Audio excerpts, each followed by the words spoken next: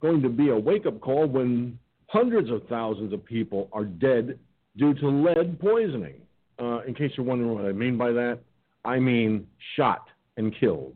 Yes, there are going to be more dead on the streets because of these Democrat mayors and governors being idiots following the dictates of BLM and Antifa. So here's what I don't understand. Here's what I'm trying to wrap my head around. Here, let me read a paragraph from the New York Post article, which I will read in its entirety. Now, get this. There have been 821 shootings and 1,000 gun victims as of Sunday. Last year, for the same time frame, there were 466 shootings and 551 victims, while in 2018, there were 449 incidents and 548 victims. That means, combined, there were 905 shooting incidents and 1,099 victims for a time period in 2018 and 2019, close to the totals for this year alone, according to statistics released by the NYPD on Sunday. Ladies and gentlemen, I got to tell you, this is disturbing. This is absolutely outrageously frightening. This is the kind of stuff that you would probably read about in a book or maybe see in a movie. But we're living it, real life, right fucking now. So I have to ask the question, what the fuck are Democrats doing for us? Absolutely dick. They are not doing shit. They are allowing these Antifa, BLM thugs to operate and commit murder, mayhem, and so forth with impunity. There is no reason to let this continue. So I'll tell you what. President Trump wants to send in federal troops? Send them. By all means. It's time to clean the streets of all this lawlessness once and for fucking all. I am sick and tired of reading these numbers. These numbers are sickening. They make me want to puke. But, of course, I'm supposed to be a journalist who's unbiased. Fuck unbiased at this point. I am sick to death of this crap, and you should be too. If you're not Antifa BLM, then answer me this question, America. Why are you sitting on your fucking lazy ass and letting your communities burn? Remember what happened to Rome while Nero fiddled? It burned. Well, guess what? The same thing's going to happen across our country every single weekend. And eventually, when they're not satisfied with just weekends, they're going to branch out to every day of the week, 7 days a fucking week. And the bloodbath is going to be enormous. Well, you know what? I don't think we need to waste time. If President Trump wants to put boots on the ground to clean up the streets and get the lawlessness under control, where Democrats will not do that, well, guess what? I'm all for President Trump doing that. Not martial law, okay? That's one thing I will not go for unless it gets to the point where we need a temporary case just to hold down the fort, just to keep the peace, just to make sure the streets stay clean and not filled red with blood, innocent blood. And that's the problem, folks. Innocent blood is being spilled. And the Democrats say that Antifa is a myth. Jerry Nadler made that statement. He said Antifa is a myth. The fuck it is. It's not a fucking myth. It's a fucking reality that we need to fucking deal with. We need to stop them in their tracks. And that means, okay, U.S. Marshals, FBI, why not? Put them out there.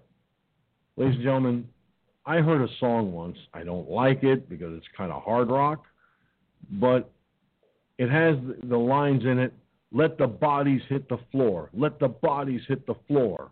Let the bodies hit the floor. Well, that's what's going to keep happening. Innocent bodies are going to be on the floor, bleeding to death, because our elected officials, the Democrats especially, refuse to accept that they are wrong. Wrong in defunding and or possibly dismantling law enforcement. It's time for the sheriff's departments in every county, in every state to stand up. It's time for the state troopers whose salaries are paid by taxpayers to stand up. It's time for local law enforcement to stand up and tell these stupid motherfuckers in office, fuck you, collectively, forcefully. It's time to enforce the laws and stop sitting on your ass because you are to stand down. Antifa's and BLM's protests are peaceful. So if that's what you want the blood in the streets, okay? But I know law enforcement, the good men and women of law enforcement, the ones who are being crucified by a system that will not back them. They're being crucified, and wrongfully. What, because BLM and Antifa say defund the police? The Democrats are going to cave in and let them run their fucking shows? I don't think so. America, it's time to stand up. It's time to stand up once and for all and tell these Antifa BLM thugs, go fuck yourself. We're not taking it anymore. Baseball bats, broom handles, whatever the fuck it takes. But beat the fuck out of them if you have to, but stop them. If the police won't, then we have to. We, the American people who want law-abiding citizens to feel safe in their own homes, safe in their own communities, safe in their own country. The time has come. It's past time. Hashtag FFNOP, hashtag FFNOP. Trend this all over the globe on social media right now. And with that having been said, it is now time, as always, for the rest of the story. Good evening, everybody, and welcome to Firefoxnews Online, live and direct from our studios here in the Hudson Valley. I apologize for the delay, and for those of you listening on Blog Talk Radio, sorry about that. We had a power fluctuation here in the area. In other words, I thought the electricity was going to go out and interrupt my broadcast. And then I forgot to call into Blog Talk Radio. But, like the kids said in the movie, we're here. Now, I've got a clip here I'm going to play in just a moment. In fact, I'm going to play this one first. This has to do with something that I said in my talking points regarding what happened in New York City. Take a listen to this. People are fleeing states like New York and California due to rising poverty, crime rates, and taxes. One America's Shane Althouse has more. New York resident Elizabeth Carr, an administrator with the NYC Moms for Safer Streets Facebook group, says even in the best of times, New York City is a hard place to live. Her comments come as crime, homelessness, and drug use surge in New York's Upper West Side. While Carr is only speaking for her local community, her comments do reflect a larger movement nationwide, as people are fleeing states with overcrowded and poorly run metropolitan areas. The reasons for mass exoduses from states like California, New York, and Illinois are mixed. Some leave because of rising poverty, homelessness, and crime, while others leave because of tax hikes and the ever-increasing cost of living. UFC commentator and host of the Joe Rogan podcast, Joe Rogan, announced in late July he would be leaving his home city of Los Angeles to live in Texas. While he cites many reasons for his exit, one in particular is the leadership in California. They're bankrupt. This state is bankrupt because they're incompetent. They're not going to become competent if you give them more money. You know, it's just they've managed the money that they got very poorly. They already have high taxes. There's a 13.5% state income tax here in California. And the place is still f***ed up. And Rogan is not alone. In November of 2019, the University of California, Berkeley conducted a research poll which found that 52% of registered voters are considering leaving the state. According to the study, 2019 was the 7th year in a row which saw more people leave California than moved in. Recently, on a quarterly earnings call, the CEO of real estate website Zillow, Rich Barton, said his company has seen a large increase in migration to suburban and rural areas. Many in leadership are beginning to realize the disastrous effect of mass exodus, and officials like New York Governor Andrew Cuomo have resorted to begging taxpayers to come back. You got to come back. When are you coming back? We'll go to dinner. I'll buy you a drink. Come over, I'll cook. They're not coming back right now. And you know what else they're thinking? If I stay there, they pay a lower income tax because they don't pay the New York City surcharge. Another reason for relocation out of New York City is the 118% increase in crime from this same time in 2019.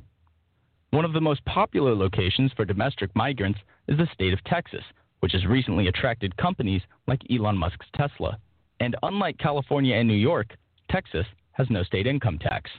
However, Texans have begun rallying around the phrase, "Don't California my Texas," as more than 86,000 former Golden State residents have arrived. Shane Althouse, One America News. And of course, I want to acknowledge One America News as the source of that audio clip. Now, I think it's a safe bet. We go to the phones here at 347-945-5747. Joining me on the phone line from the oddly enough, from the Lone Star State, Gunslinger is in the house. Well, you just heard that clip I played. You heard where they're migrating to, buddy. Your thoughts?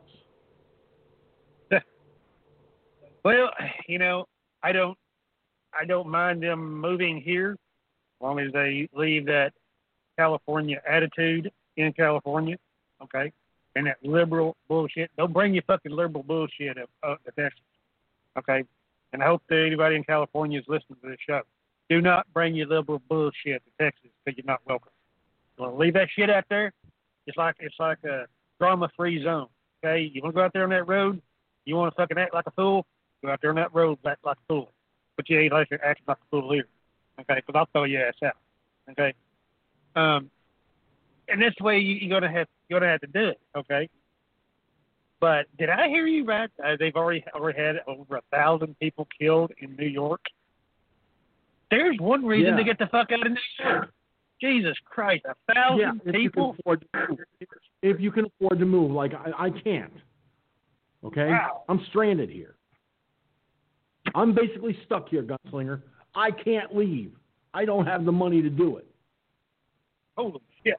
Cowards like Mike over here in New York that want to fucking leave for whatever fucking reason. I'm sure it has a lot to do with the crime rate and everything else going up, the fact that the NRA is being sued and God knows what else. But you know what? He can afford to move. I can't. But though, I'd come down to Texas. Do you think they make a Stetson that would fit my big fat head? Shit, we got fucking cowboy hats. Like fucking a dinosaur can goddamn wear. Custom made. Yeah, but you see, Gunslinger, that's the thing. Joe Rogan. Joe Rogan is a fucking popular-ass podcaster, okay? This guy leaving Los Angeles, and he's been in Los Angeles for years. I mean, he finally woke the fuck up and said, oh, my God, kind of like having a V8 moment. But the thing is, for people that can afford to do it, that can afford to leave, they're leaving. It's a mass exodus. Texas is going to get overrun. Between California and New York, Texas is going to become a sandwich. I'm not saying that to be funny. I'm dead serious. Oh, yeah. I mean, it's definitely going to get sandwiched. There ain't no doubt about that. everybody, I've said it for fucking years. It's coming. Not the economic collapse, but these people that are getting fed up with their liberal-controlled state, New York, California, Chicago, all these big fucking libtard ran cities, they getting what they deserve. Because if you're stupid enough, like I've always loved to say, if you're stupid enough to go and bang your head against that brick wall, well, then you're stupid enough to get a fucking headache, aren't you? I could say, hey, dude, why don't you stop banging your head up against that wall and you might not get a headache? That's logic, common sense. But these fucking people that live in these states have neither. And that's what they get. That's what they're getting. They're getting exactly what they fucking what they're getting. Plain simple. Yeah, I mean, some of us really have no choice. Like I said, I can't leave because I just don't have that kind of money. I was lucky because of the stimulus to have the money just to move from where I was living to where I'm at now. I'm not going to be that lucky again. And to move across the country? Shit. Ain't no way. There's just no fucking way, that I can afford to do it. And a lot of folks that are in my position are going to be looking at this and going, well,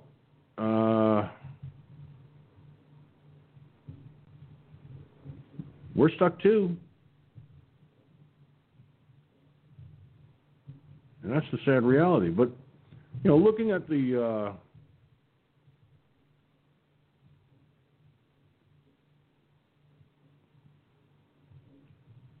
why does it keep going back to the previous?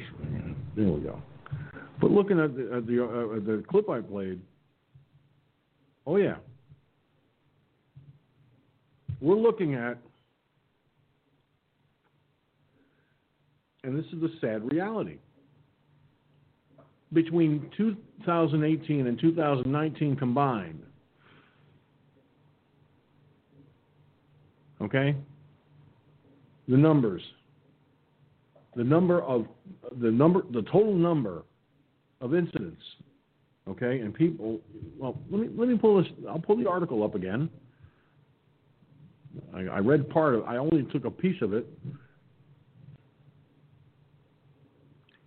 But here's what the full article says.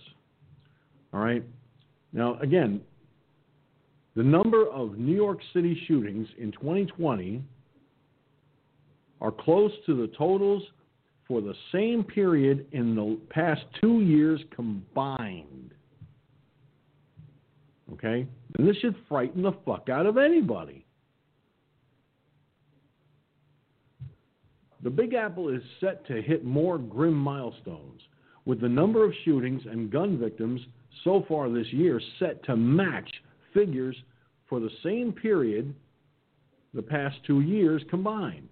Okay? Like I said, there have been 821 shootings and 1,000 gun victims as of Saturday. I think I said Sunday in my talking points. I stand corrected. All right? Last year, for the same time frame, there were 466 shootings and 551 victims, while in 2018, there were 449 incidents and 548 victims. That means, combined, there were 905 shooting incidents and 1,099 victims for the time period in 2018 and 2019, close to the totals for this year alone, according to statistics released by the NYPD Sunday. This past week, there were more than twice as many shootings over the same time span last year, with 38 in the week ending early Sunday, compared to just 16 over the same week in 2019, according to police.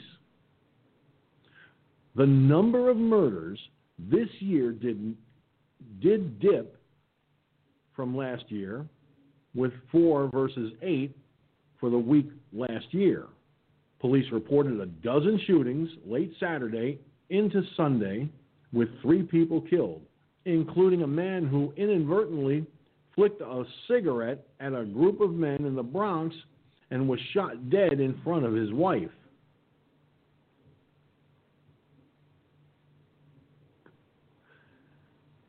The new stats come just 1 week after police reported that the city had already surpassed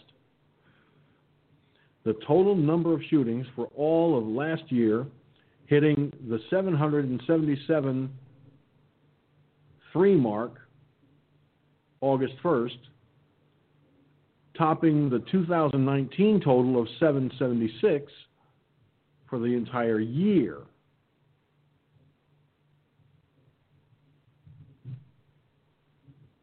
So here we have an honest-to-God backfire.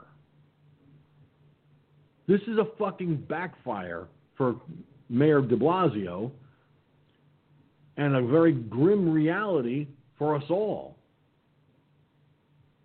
Because if it can happen in New York City, just imagine what would happen elsewhere. And for all of you folks out there who think it can't happen in your neck of the woods, think again.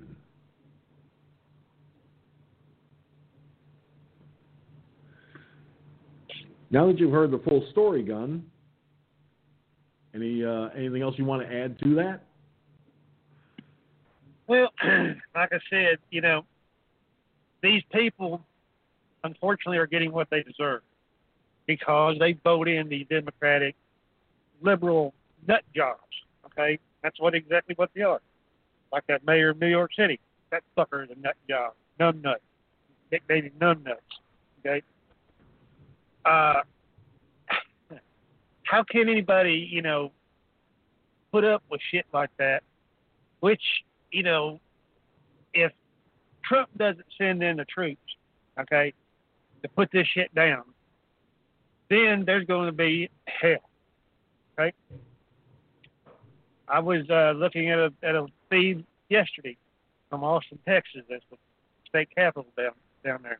I'm about 125 miles from Austin. These BML Antifa nutcases surrounded the Austin Police Department. Okay, the Austin Police Department, the Austin PD invited this biker group down there. They were pro-Trump, pro-police, obviously. And man, they had a yelling match. Let me tell you, 8 of them got arrested. Not the bikers, some fucking other idiots. They jumped on them some bitches like steak on shit. We won't put up with that shit down here in Texas. Okay. And that's a proof right there. In a city that is a liberal city, as Austin is. Unfortunately, we have libtards down here in Texas. Unfortunately. But at least they don't fuck around down there. Okay? And we don't fuck around in Texas either. They try to come out in rural Texas, especially down here in the South. Texas is down here in the South. They gonna eat the business end of a gun. And I was looking at other ones last night from Portland and the other place, Seattle. I mean, they out there. I mean, they act tough in the front, like I've always said. They out there yelling at the cops, giving them the finger and "fuck you, pig" and all, yakety yakety yak. But when they come out of that building, them motherfuckers take off running like scared children. So they're really, they may act tough, but when it comes down to, well, who's going to get their ass kicked, it's going to be them. There's no doubt about that. Because there's no way that, Leroy, living in mama's basement, sucking on her tit, they're not real men, I'm sorry. Okay? It's just not that. I mean, it's funny. And for the people I think it was Seattle, that those two old ladies, 70 fucking years old, they got paint thrown in their eyes. Man, that takes a real man, and it takes a 70-something-year-old woman to stand up to these suckers. Hey.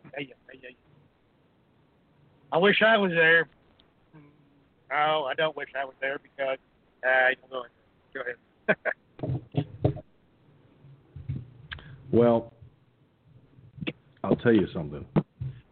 That woman had more courage than people younger than herself. Okay? Far more courage than people younger than herself that live there that are not willing to stand up to these thugs. I mean, let's face it. These thugs, and that's what they are, Antifa and Black Lives Matter, are nothing but a bunch of thugs.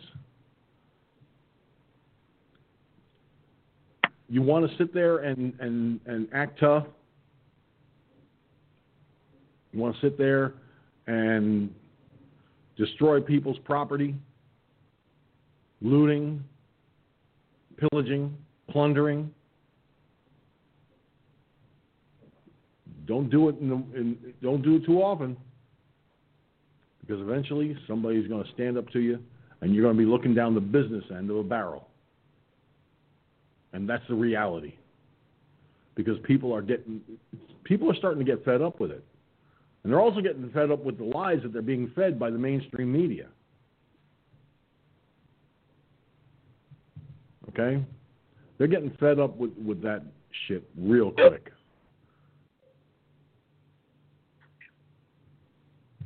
I mean, I just did an op-ed earlier today regarding journalism and showing what journalism is. There are 9 types of journalism that are mentioned in that op-ed. Out of those 9, only 2, maybe 3,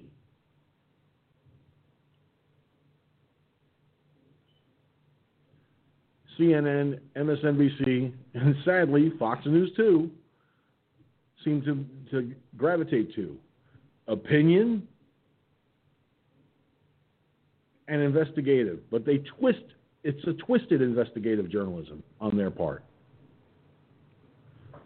So I'm going to be putting that op-ed out there. It's going to be posted on my Facebook.com/Firefoxnews Online journalist page.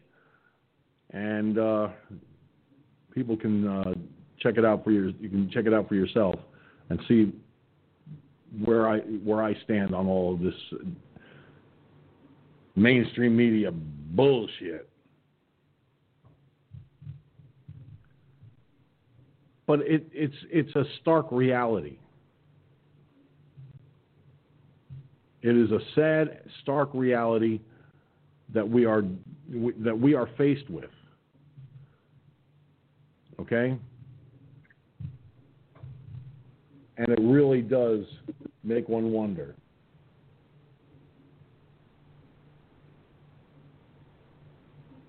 Attorney General Bill Barr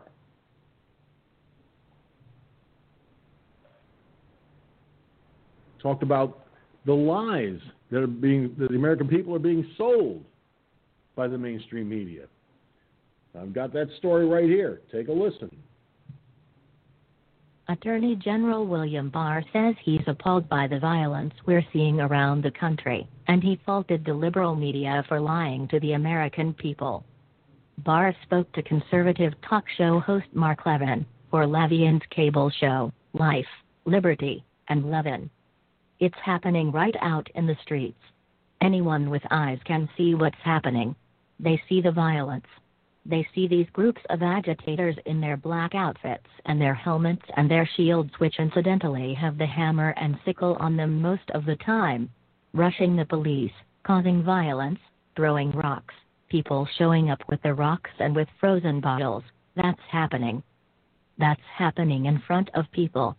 You don't see it on any of the national news. You don't see it on the networks. You don't see it on the other cable stations. And yet, you hear about these peaceful demonstrators.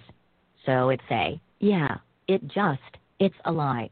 The American people are being told a lie by the media. Barr noted that the big media outlets are corporate-owned entities that pretty much toe the party line. The reporting is all the same, right down to the words and phrases and talking points used. It's become extremely monolithic. And it's wedded in many ways to the Democratic Party. It's a partisan press, largely. Barr said he knew the nation was in trouble when people started using the word narrative. The word narrative really suggests that there is no objective truth.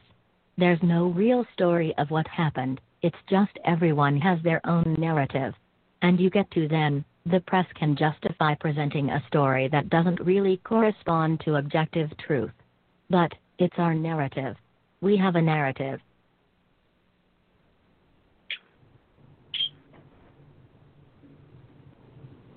Now, Attorney General Bill Barr, he sees quite clearly the way the mainstream media operates. And it's the mainstream media's constant twisted narrative that is fueling and fanning the flames of Antifa/BLM and their violent actions. And it needs to stop.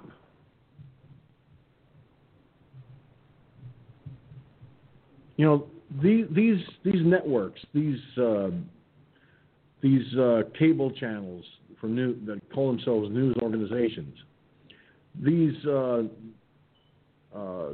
newspapers that lean so far to the left they can reach around and touch themselves is pathetic, because they tote the liberal line.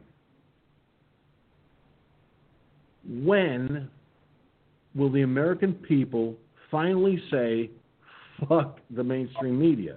Well, they're saying it and slowly but surely gravitating to the alternative media sources like this network, Firefoxnews Online. They're gravitating here because they know that we're not going to mince any words. Hey, now. We're going to tell it like it is. You know what I'm saying, Gunn?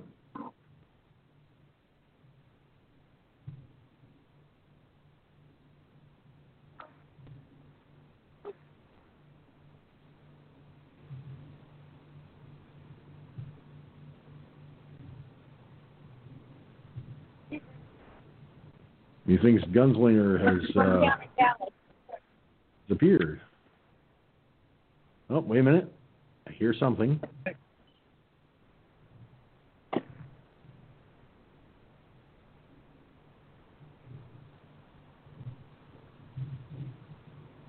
Well, I did hear something. Oh, boy. Sorry about that. I had to step away from the computer. Did you hear the audio clip I played just now? Yeah. Wow. I heard 3/4 of it. Well, I can't disagree with it. I mean, it's right to the point. I mean, yeah. But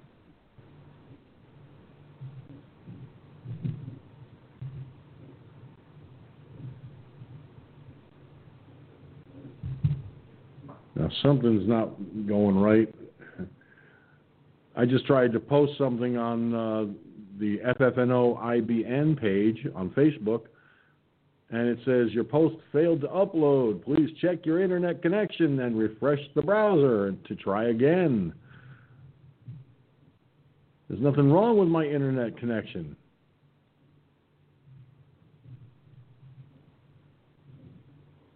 Go figure.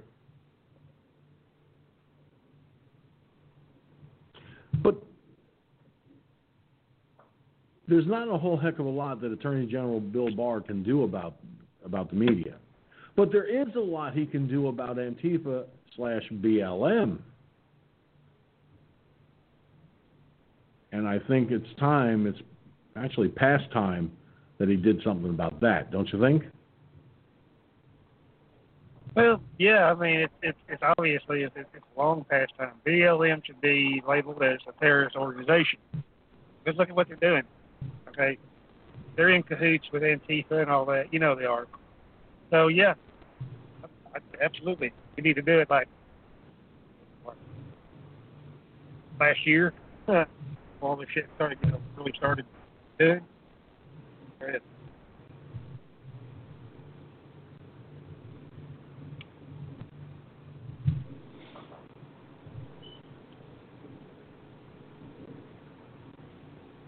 Well, I'm hoping that something comes of it real soon. I hope that Bill Barr does something, because this is getting out of hand. What's happening across our nation is absolutely appalling.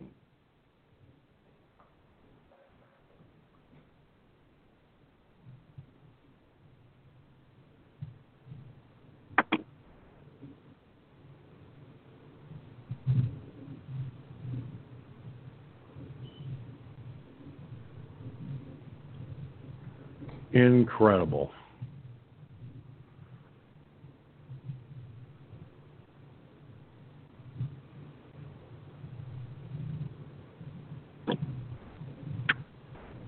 But Gunslinger, the question becomes, aside from having to arm ourselves, there has to be something that the people can do in these places where violence is becoming more and more extreme. I mean, running away and moving is not, I hate to say this, but people are moving not just because of the violence; they're moving because of the tax rates and everything else. Okay, well, here's a thought.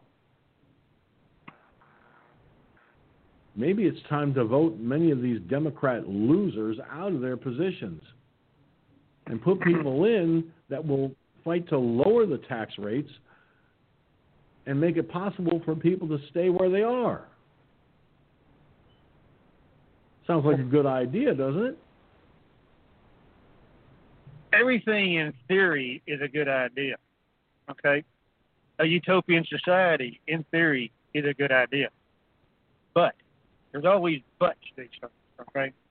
Throw a monkey wrench into the gear system, that kind of shit. Take New York, for example, okay? This has been going on for decades, okay, because it's a liberal, herd-controlled state, okay? Unless you suddenly, tomorrow, can flip a switch and get rid of all these fucking liberals in, say, New York State, then what you're saying would come true. You could vote in conservative people that would run the state government like it's supposed to, okay, under the rule of law. But as long as there's libturds, okay, infestation, major infestation, in fact, even in the controlling factors of, say, New York State, it's never going to happen. Okay, never going to happen. All right, I don't see it happen. Right, and people that may have lived there their entire life, goddamn, none of us is getting any fucking younger. Okay, and I'm having to pay these high fucking taxes on a little piece of goddamn grass over here. Okay, I'm having now to arm myself because the state government won't fucking protect citizens like it's supposed to. Okay. 1,000 people in New York killed this year alone. That ought to tell you something right there. Yeah. And these people that are, law-abiding citizens and outstanding citizens and everything are saying enough is a fucking enough. It's a lost cause. Right? Some things you can fight for. I mean, I guess if you were 17 years old, young, dumb, full of cum, okay, you have your entire life ahead of you that you might be able to see it if you was that person. But if you're an older person, like me, you, or anybody else, goddamn, I mean, you're going to have to fight for the rest of your life over this, and you may not even see it. Think about it. Life's too goddamn short, man, okay, to have to put up with this bullshit, fucking crime, fucking high tax, all this shit. If it was me, I'd get the fuck out of Dodge, go to a fucking place to say, hey, I can breathe now. I don't have to pay these high fucking taxes. I live out here in the county, okay? I don't have to worry about city taxes. I can openly carry a gun. Here on this little fucking rock where I'm at right now, I'm in the county. I'm not in the city. Fucking taxes here are only $300 a year. That's not a month. That's a year. $300 fucking a year. Somebody we know, I won't mention who, is paying, I think that person said, $10,000 a year. Compared to $300, which one would you choose? Go ahead. No brainer. Probably the $300 a year. Go. Yep. I mean, it's kind of a no-brainer, actually, when you think about it. And you still get all the protections that you would in the city. We don't have city cops. We have sheriff's department. Okay, the sheriff. When I've had to call the sheriff down here on some unruly people, fuck, they're here in fucking 5 minutes, man. I mean, they Johnny on the spot. Okay, I got to give them credit for that. I've had to call the fire department a couple times. This little city next to me right here, they respond. You know, the county doesn't have a county fire department. So, shit. I mean, they're less than 2 miles from where I'm sitting. So they're boom, here instant. Okay. We got water. They got a little, utility district out here for water. We get all the perks that a person would be in the city, but like a shit, $300 in taxes, county, compared to city taxes, and you got to put up with all the bullshit regulations. Again, it's a no-brainer. Yeah.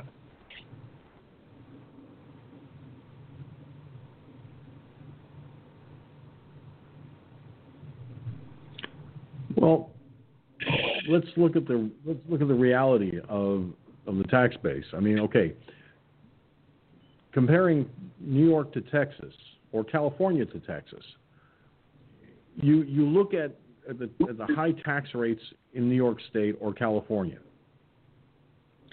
and then you look at what's available in New York. You look at what's available, not New York. I meant to say Texas. You look at the taxes in Texas. There's no state income tax in Texas. Now that would attract anybody. But the question becomes, if they're leaving New York or California and they're looking for work in their respective field, the question becomes, is what they are doing, say, in California or New York, available to them in Texas?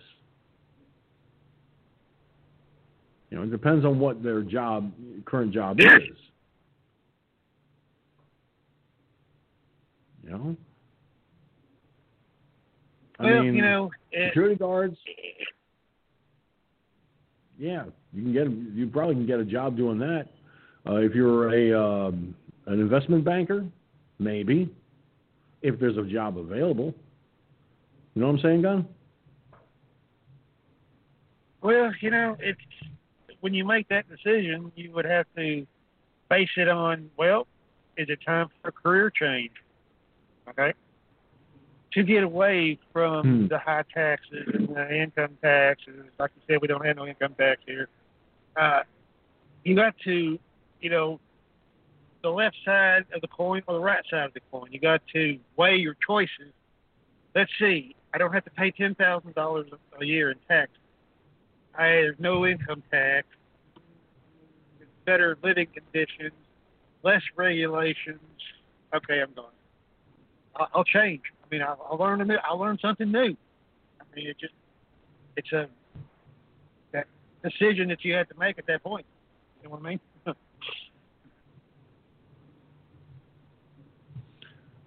Yeah, because let's face the cosmic reality, okay? And I call it a cosmic reality because let's say,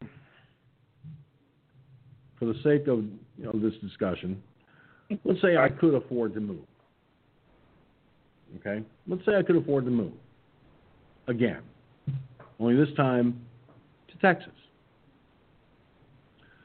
Now, given I only know, truthfully, I think maybe I know one person in Texas, and that's you. I mean, beyond that, I don't know anybody else in Texas. Well, no, I take that back. Smokey TX is in Texas also, so I do know him too. So it's like I know two people in Texas. And would I make it in Texas, being on disability and everything else, and the question becomes finding a place that I can afford. 2, finding a if I don't have Section 8 by then, finding an alternative subsidy that would help me there in the state of Texas. And then there comes the big question for me, not just, moving there and stuff like that, but would I be able to really enjoy living in the state of Texas? There would have to be something to really gravitate me there, And I think the one thing that would really gravitate me is that geographic change for the better. But here's something that people, if they're not leaving because of the taxes and everything, if they're leaving because of the constant violence and everything that goes on, sadly they're kind of overlooking one major factor. They're overlooking the one major factor that that a lot of us do look at. Okay? I could move to Texas, but the problems of New York, as far as the violence and everything, could end up happening there too, on a massive scale. So would I be trading one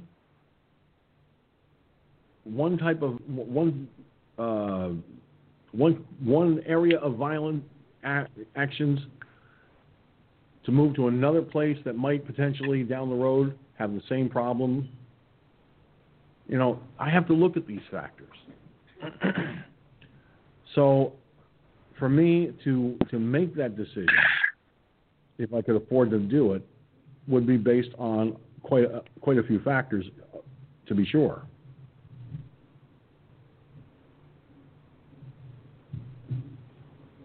But there are people who think that it's all so easy to move, to just uproot. I also have to look at my medical situation. Finding doctors, that will work with me. Not force stuff down, put me in a position where I feel like I'm being forced to take a certain type of medication or would probably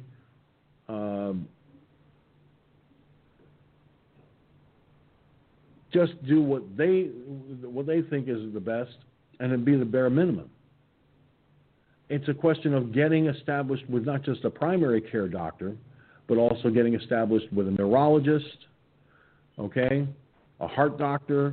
There's a lot of factors, that I would have to look at, okay?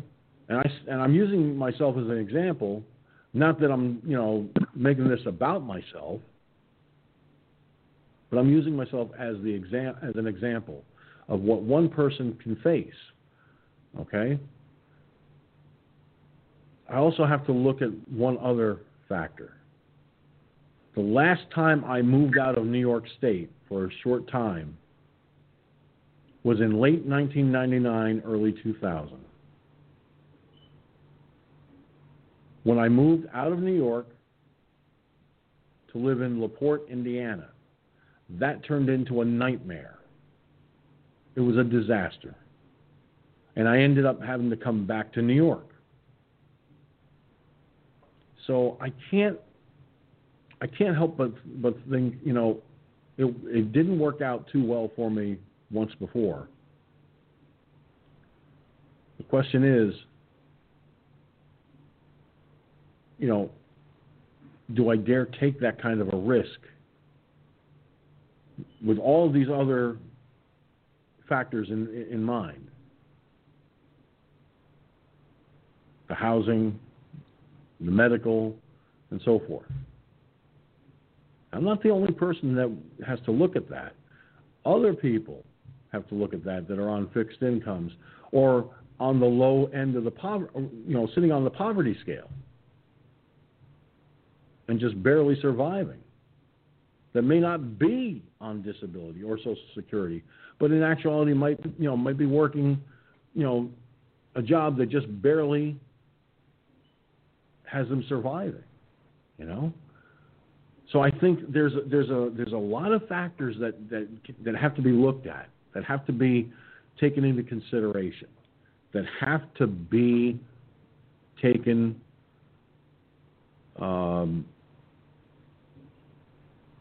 before a final decision of that kind can be made, because that's a major geographic change involving many different factors. And I think, for me, the biggest factor is affording the trip in the first place. I can't. I don't see that happening or changing in the near future.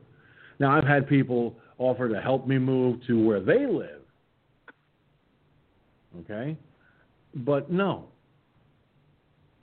I can't uproot my life that easily, as I just pointed out. So if I'm having trouble, I have to believe that there are other folks who would be in a similar boat. And it'd be just my luck, the boat springs a leak. You know what I'm saying, Gun? Well, yeah, I mean, it's definitely about that. But, like I said, but if he was able to, like I said, it'd be up to the person's decision. But based upon what the factors that I just said, it would be a better choice, in my opinion, if I was like that, if I lived in a place like that. I would try to think of something, maybe.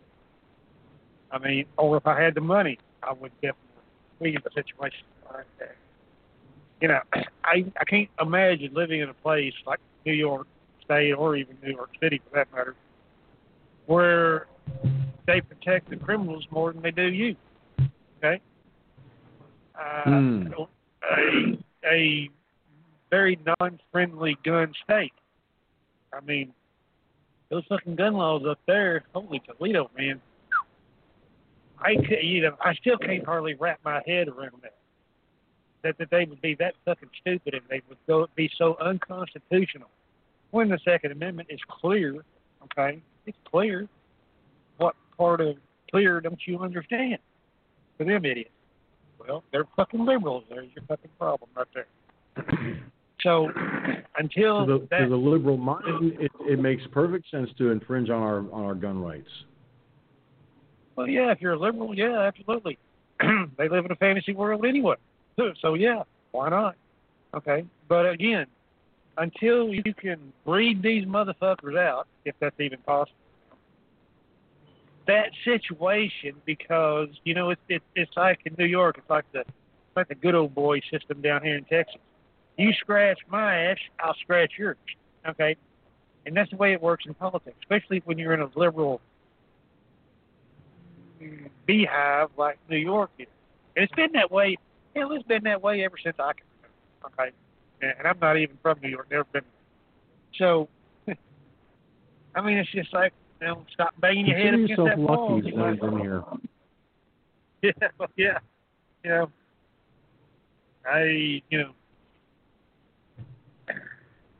I'm glad I wasn't born there. I'll tell you what, Gunslinger. I'll tell you what.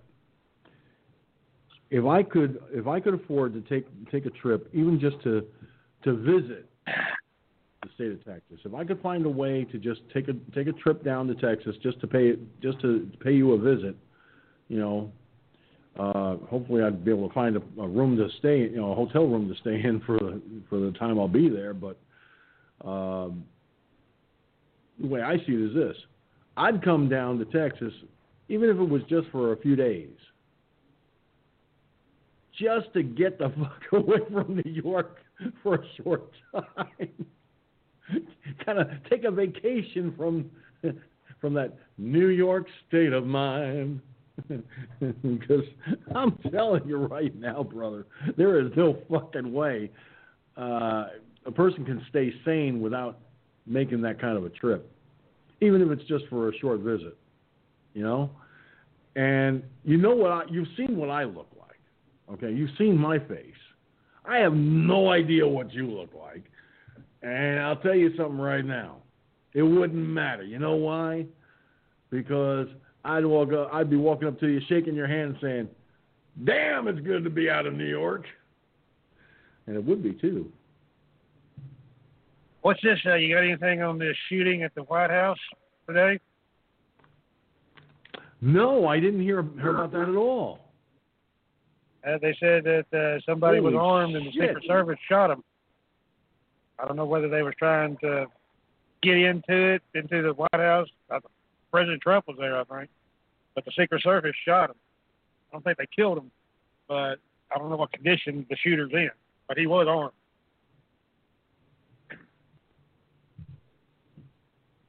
Hang on a second here. Let me. I was just starting to roll a cigarette when you said that, and I'm like, what? Here's something from Fox News, Fox Business. I don't know if you can run it or not. Put it in the chat room. Yeah, pop it in the chat room there, dude, and I'll see if I can. I'll see if I can run it up the flagpole and see if it'll wave.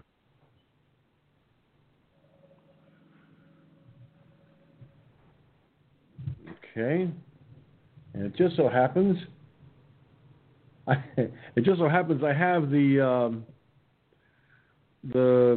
chat room open on the Clip computer, so this is working out pretty good. Pardon me.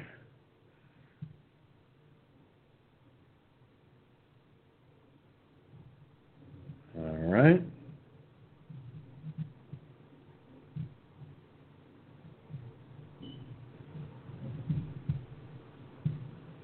Waiting for it to kick in so we can play it. All right, here goes nothing. Keep your fingers crossed.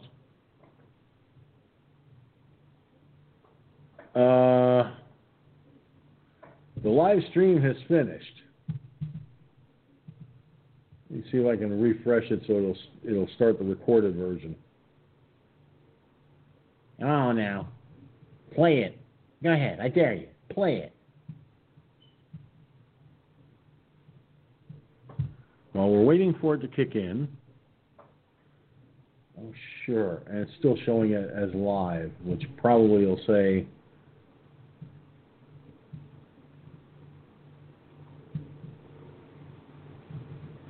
All right. Can't do nothing with it. It won't play because they still have their shit on the live, which doesn't make sense. But then again,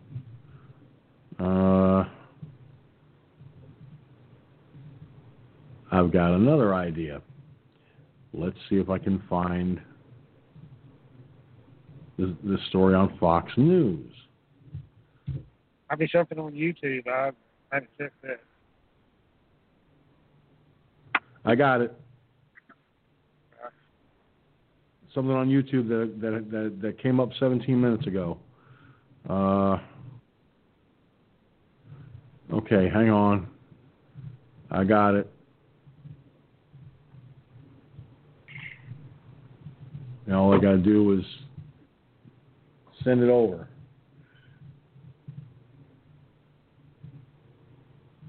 All right. One clip didn't work, but this one will. I hope.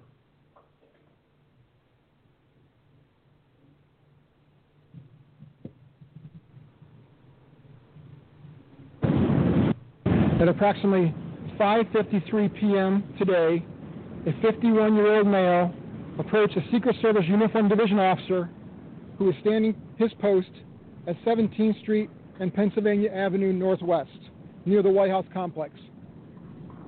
The suspect approached the officer and told the officer he had a weapon. The suspect then turned around, ran aggressively towards the officer, and in a drawing motion, withdrew an object from his clothing. He then crouched into a shooter's stance as if he was about to fire a weapon. The Secret Service officer discharged his weapon, striking the individual in the torso. Officers immediately rendered first aid to the suspect, and DC Fire and EMS were called to the scene. Both the suspect and the officer were transported to a local hospital. The White House complex was never breached during the incident, nor was the Secret Service protectee ever in danger. The Secret Service Office of Professional Responsibility will be conducting an internal review of the officer's actions. The Metropolitan Police Department was contacted to conduct an investigation. This concludes my statement. I will not take any questions at this time since the investigation is still ongoing. Queries can be directed to the Secret Service Office of Communication and Media Relations. Thank you very much.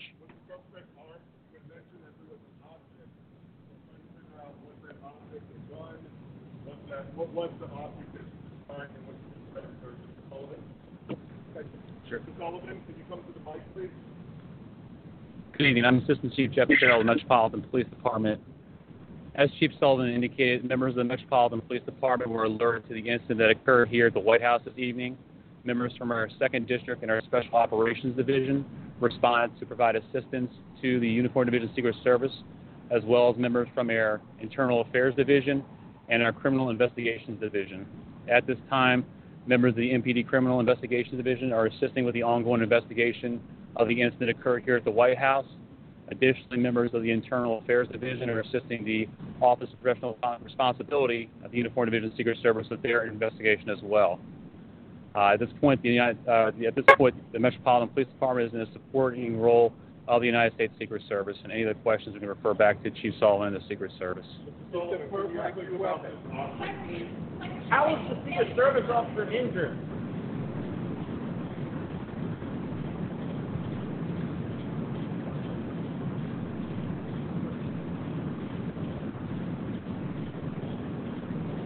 Okay, this was actually the Fox Business Network's video. This was probably what you were trying to send me initially the first time. No problem. Right now, the deputy, the chief, and I guess one other person decided to walk away from the microphone, and they at that point, it was over with. One has to question, Gunslinger, did this person have anything to do with the kind of shit that's been going on in our country of late?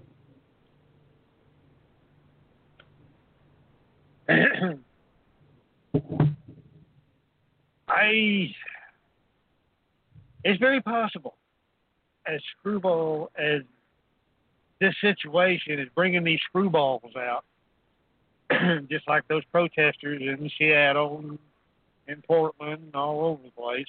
Okay, you know, they don't care. I mean, when they tried to burn that police station down, they literally trapped those people in there and was throwing something in there like Molotov cocktails to try to set the goddamn building on fire with the fucking people in it.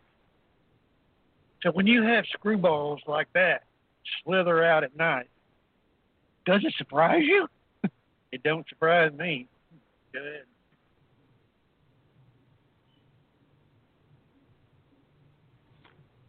No, it doesn't surprise me in the least. But but when it comes to the White House, okay, we're talking about one of the most secure buildings in Washington, D.C.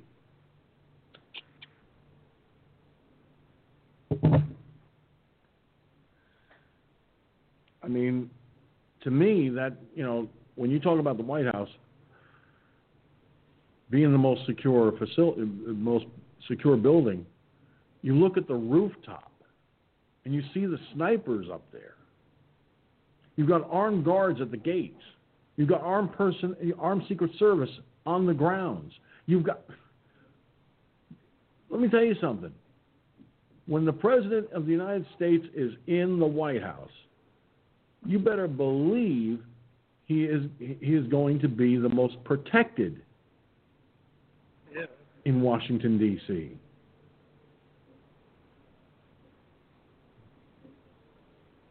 You know? Well, yeah, I mean, when you're the most powerfulest man on the fucking planet, basically, okay, if he is. Well, yeah, I mean, look at the fucking motorcade that he fucking rides around in. They got fully automatic weapons. They got all kinds of shit. I mean, that bomb-proof, explosion-proof. I mean, name it proof. Okay. Yeah. I mean, yeah, absolutely. I mean, they got probably missile batteries for incoming missiles in the White House area. Them people, you know, there's no telling what kind of guns they got up there. Automatic machine guns, I'm sure. I mean, there's no doubt about that. So yeah, I mean, who knows who this screwball was or what his motive was? Or I don't think they killed him. I think they said they took both of them to the hospital.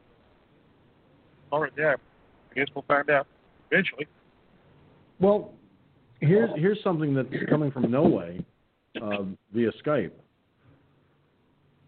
The shooting is only fodder to hide the 500,000 fraud voting applications in Virginia State.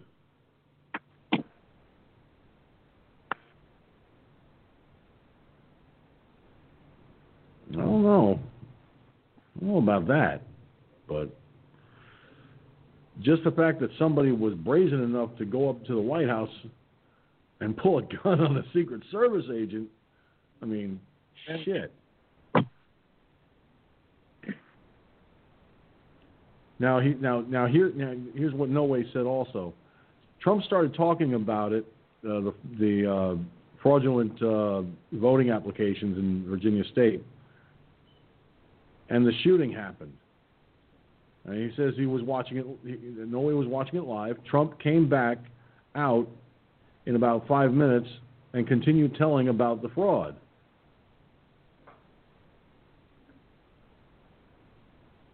So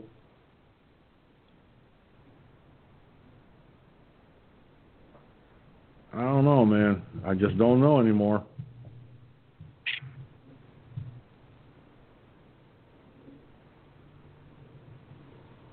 We live in crazy times. Seriously, we do.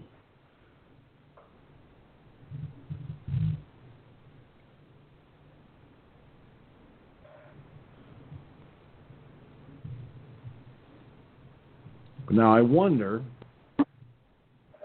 and I'm going to go to CNN and MSNBC and see if they have anything on the shooting.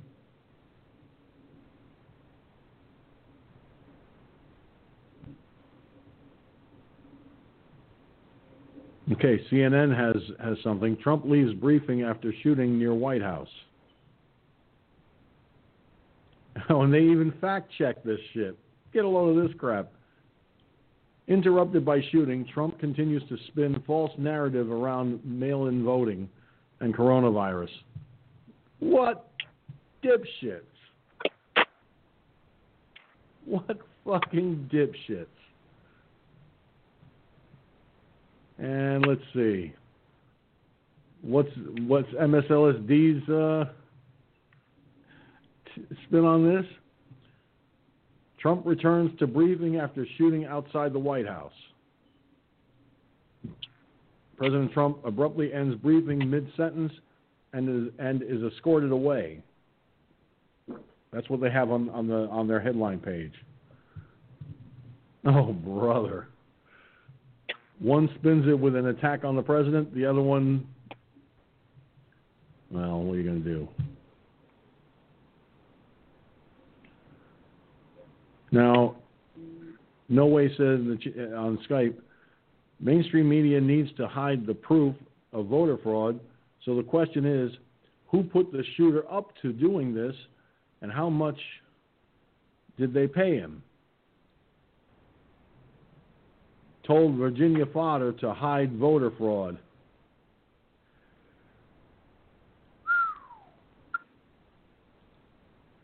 What do you say, Gunn?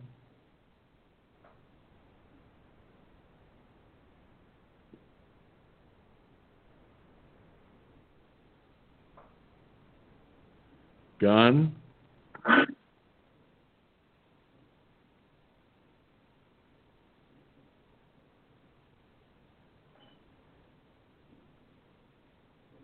Well, he's on the line with us, but we seem to have lost Gunslinger.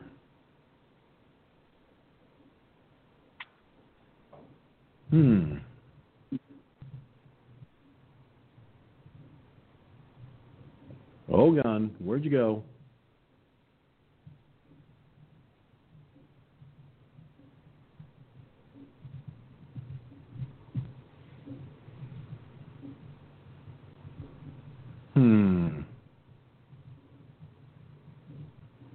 Well, voter fraud is definitely a big problem, one that needs to be dealt with.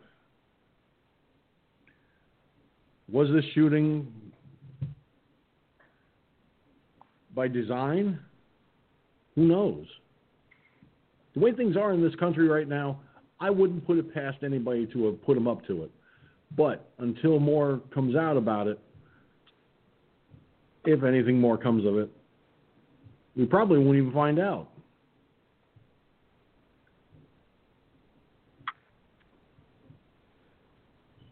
The identity of the shooter. Somebody call me? Yeah, I did. Oh. Did you hear the comments I read from No Way? Yeah, I heard it. About the shooting there. I'm not sure about that. It could be now. I mean, anything's possible. But, you got some screwball people out there. I'm telling you. It wouldn't surprise me. Nothing surprises me anymore. You know that. Yeah.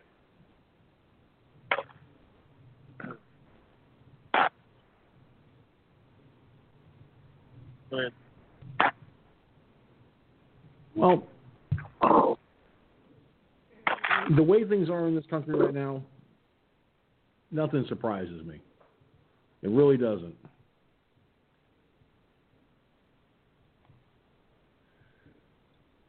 But the fact that the president was able to go back to the briefing room 5 minutes after the incident was over with shows that, he ain't letting nothing stop him.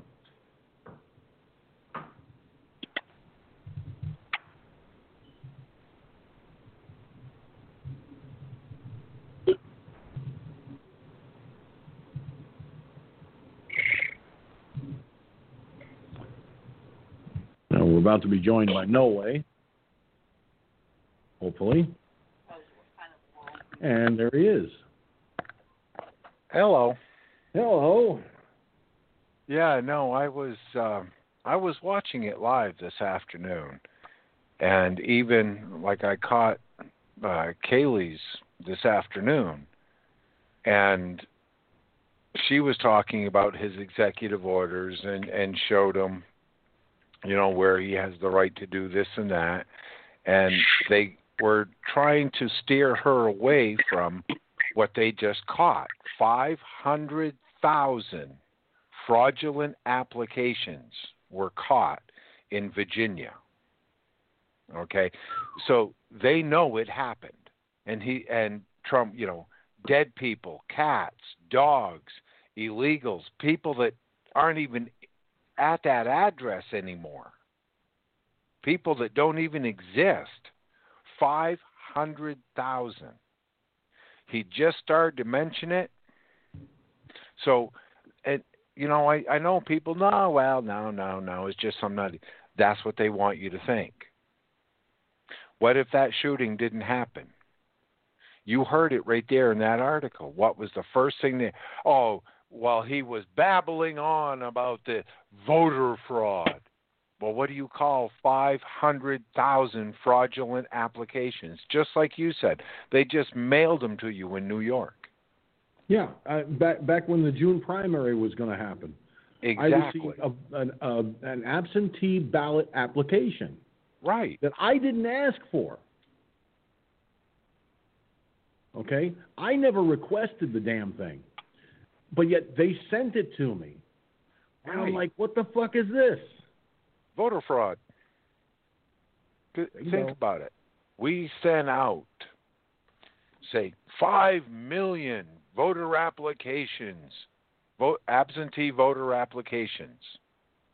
Guaranteed they will get the 5 million back. That's already set up.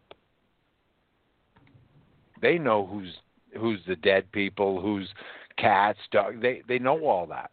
There's 500,000 fraudulent votes right there that just got caught before November.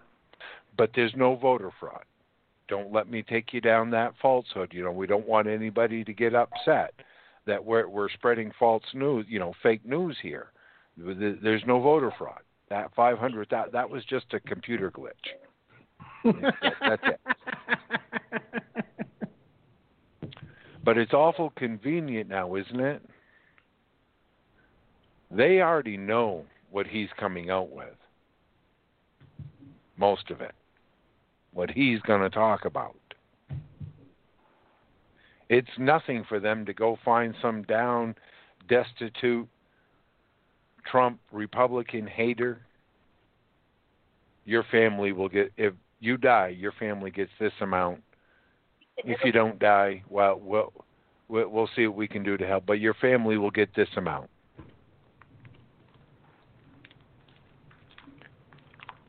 And that was it. I mean, Trump came right back out in 5 minutes. Are you ruffled? Do I look ruffled? This is a sick world we live in. You can say that again. And he says, our Secret Service is great. It happened at the gate. The guy refused to put down his weapon.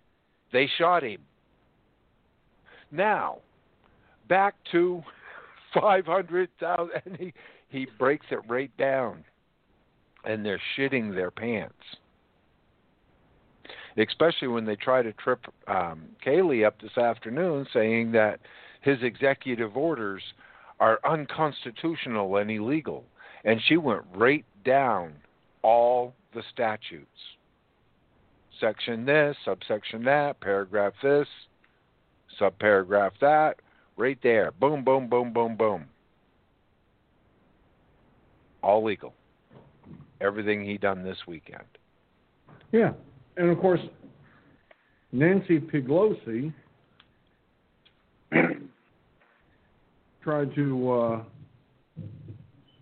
is saying that that her and her Democrat colleagues are looking into the legality of these executive actions and everything. And I'm like, bitch, this woman's got to be daft. Well, yeah. The President of the United States has a legal team. He's got legal means and legal beagles that are going to sit there and say, well, Mr. President, you can do this, and it's within our Constitution for you to do this, but this, no. This, yes. This, no. And they let them know up front. They don't mince fucking words. They don't sit there and twiddle their thumbs and go. No, they tell the president exactly what is and what is not a constitutional executive order in action. Exactly. And you look, where was all the screaming from unconstitutional acts when John Roberts changed the wording in the bill to make it a fee to a tax? You know, they didn't care. And this is where we're at, people. People need to understand. It's just like all this hype and all this carry on about this virus and this hoax and this scare, and people, and we can't do this and we can't do that. And come on. They're pushing now a football player this weekend. He got COVID, so now he needs open heart surgery. No. He's having open heart surgery because he's got heart disease, not because of COVID. But that's not the narrative. That's not keeping people scared to death to even, wipe their own ass. There might be a virus down there. You know? I'm sorry, but I'm sick and tired of watching these Karens and Kevins flip out over something that we've been lied to for so long and so much in the past 3 months that people really need to get their head out of their proverbial butts. Because they need that COVID hoax going for their mail-in ballots, mail-in voting. So we're not getting the truth of if the virus is weakened or if it's done this or the true amount of deaths, the true amount of, why are they screaming for plasma? Because the antibodies are in the plasma. So this is what's going on. We're being, there's so many lies. And like I said, when you looked at the left-wing media, what was the first thing they came out with? The shooting. And it stopped him in his lies of voter fraud. See? So they're already running cover for it, is what they're doing. That's what happens. Sorry to say, but the truth's the truth. Unfortunately, not a whole lot of people are looking at that. Well, of course not. Because they're buying the bullshit from the mainstream media. Right.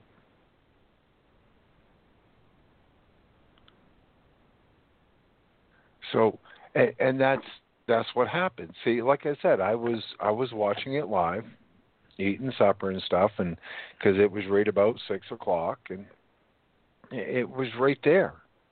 I saw it play out. And I saw how they were freaking out, especially how pissed off they all got when he came right back and he finished talking about it. People's dogs and cats and illegals and dead people and people that don't exist and don't live there anymore and on. And he's just going right down the list, and they're flipping out.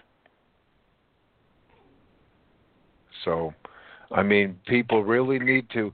Whenever they want you to watch what the right hand is doing, you best be watching the left. Because that's what's happening. They're running fodder. They're running cover. They're trying to hide what is truly going on. And the one thing that bothers me about all of this is that people they're not only being lied to by the mainstream media, but they're being convinced that they're the only authority on what this president is doing, in their opinion. Right, exactly. The effect of a lie is not that it's untrue, but it's how many people you can convince the lie is true. That's the whole key to journalism today. Make that lie believable. Tell it over and over and over and over. White House didn't even... all they were pushing for a while after was the White House is on lockdown. They even had a reporter ask, did they take you to the bunker? He says, I was gone for 5 minutes.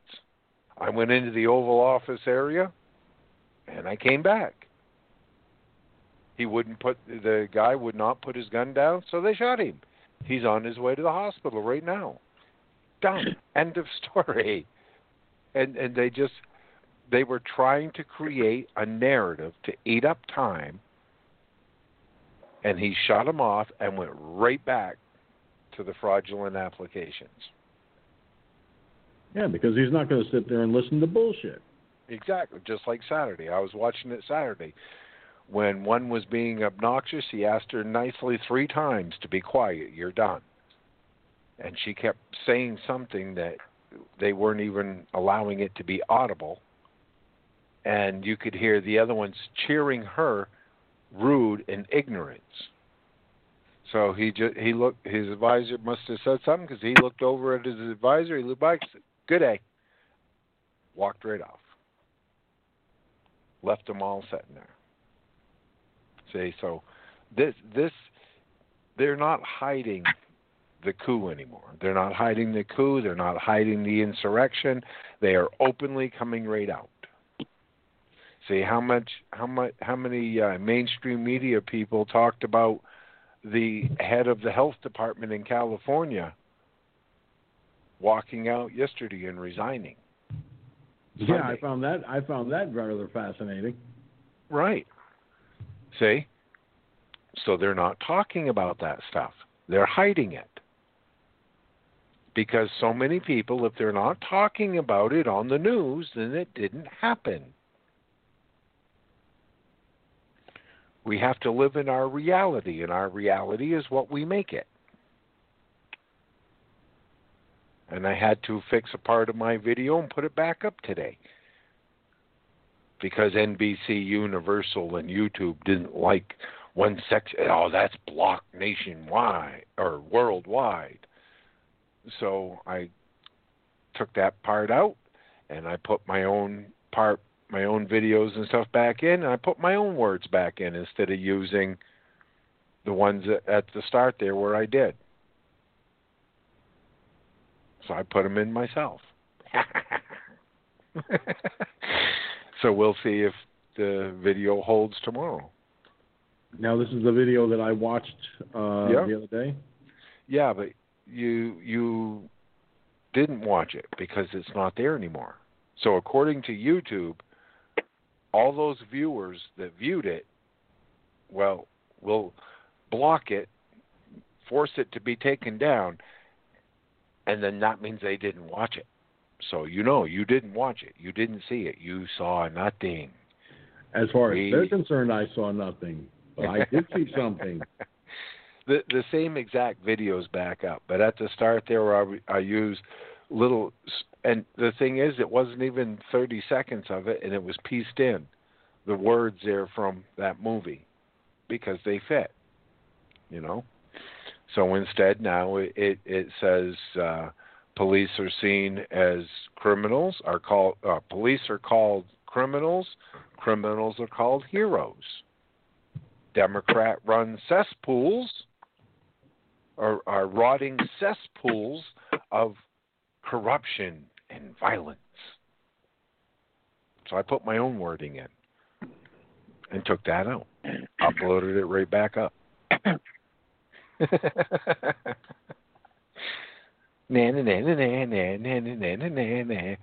Now, just for shits and giggles, I'm going to go to YouTube.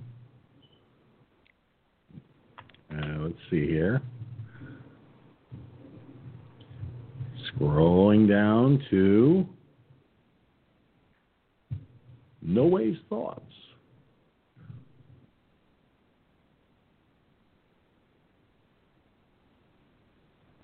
And there's the redo. Yeah.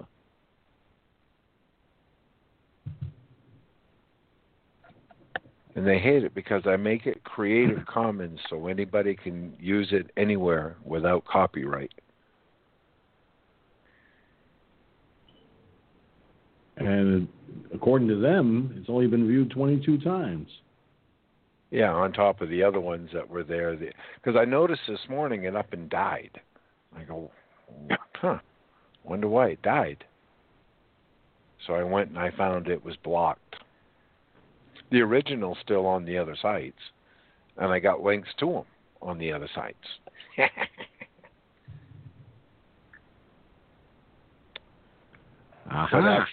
But my actual copy here says it was viewed like 28, 29 times.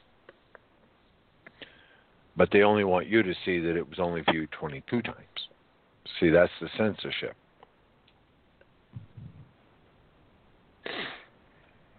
They're pretty pathetic, to say the least. Yeah. So, you know, in looking at this, I saw the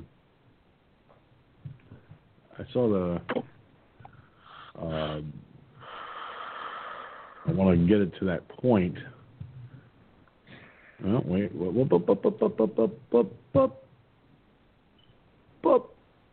Right there. I believe it is the part where you put YouTube with NBC freaked out. So that's the part that was changed. Yeah. And the USA economy is spiraling out of control. Yeah. So I'm going to display that on the screen. Of course, it's going to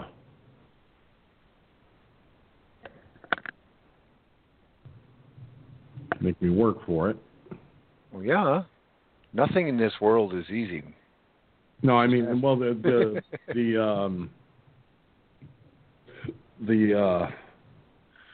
size of the image. Oh, yeah. So it had to make me work for it a little bit. But here it is, folks. For those of you watching on the video platforms, there it is. This is the part that had to be changed. This is the part that is the change. Now, what I'm going to do is I'm going to show you. Wait a minute. But see, all my wording for the next 30, 40 minutes, I added it all in. Now, what I'm going to do is I'm going to show at least the start of the video up to that point. Okay? There's no sound being shown, so just so you're aware, folks, I don't have the sound up. All right? Now, this is what you see initially. All right? So now, watch carefully. I'll show you this redone version.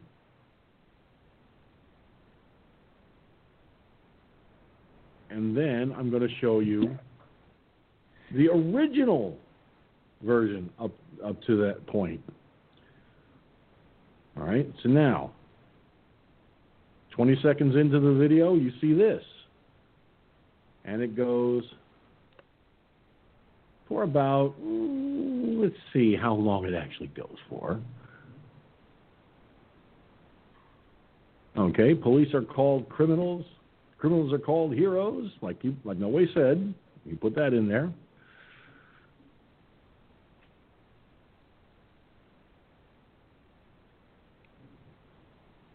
Democrat-run cities have become rotting cesspools of corruption and violence, and blame you for not complying to terrorism. Gee. And then it goes right back to the original. Okay.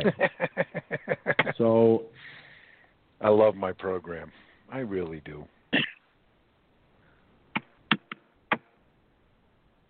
There's at about a minute and 7 seconds in, it goes back to the original part of the video. Now, the part that he had to change because YouTube and NBC Universal, the slime buckets, decided that was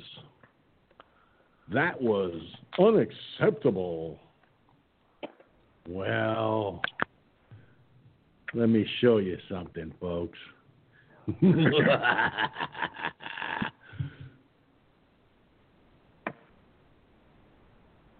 Oh, wait a minute. Stop. Rewind just a little bit. Pop that out. And now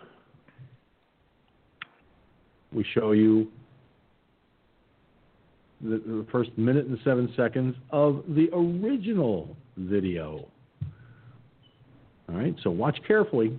You saw the redone version. Now watch the opening sequence of the original video. Now under the fair use clause, okay, and I have the author of this video on the line with us. And if he didn't want me showing you this, he'd tell me so. Now you see what the original looks like. And it's going to lead into, it'll lead into the,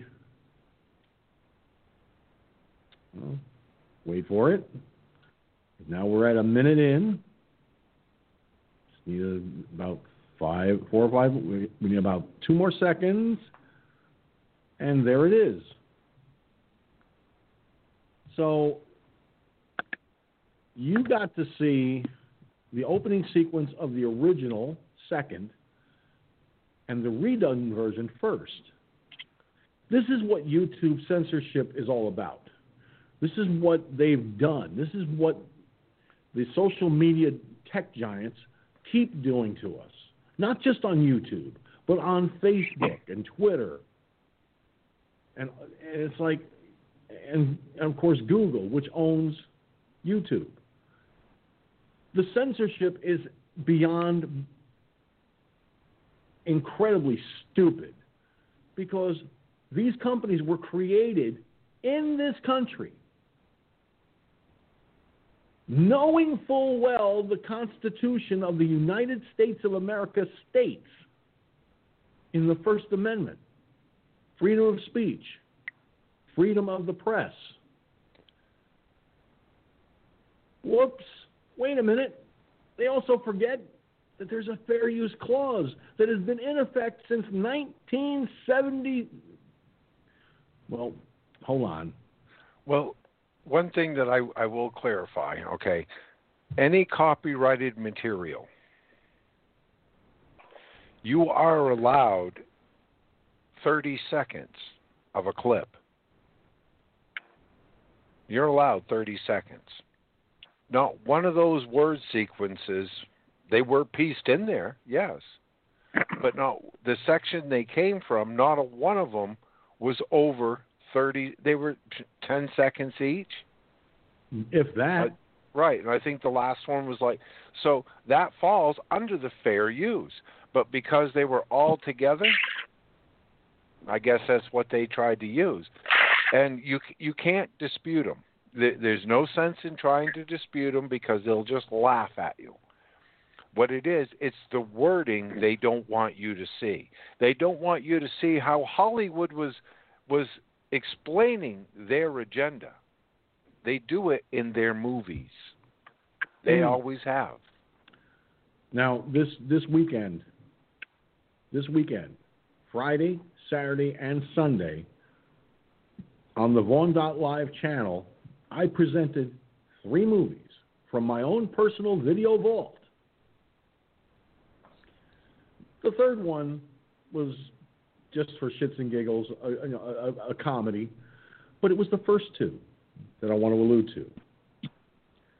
The first was Outbreak, starring Dustin Hoffman and Rene Russo and Morgan Freeman. Now, for those of you who remember when this movie came out, it was around 2011. This movie spoke about an outbreak of Mutaba virus. Okay? That's what they called it. Now, it was transferred from a monkey to humans. And it began to spread like wildfire. Now, listen carefully, folks, to what I'm about to tell you, because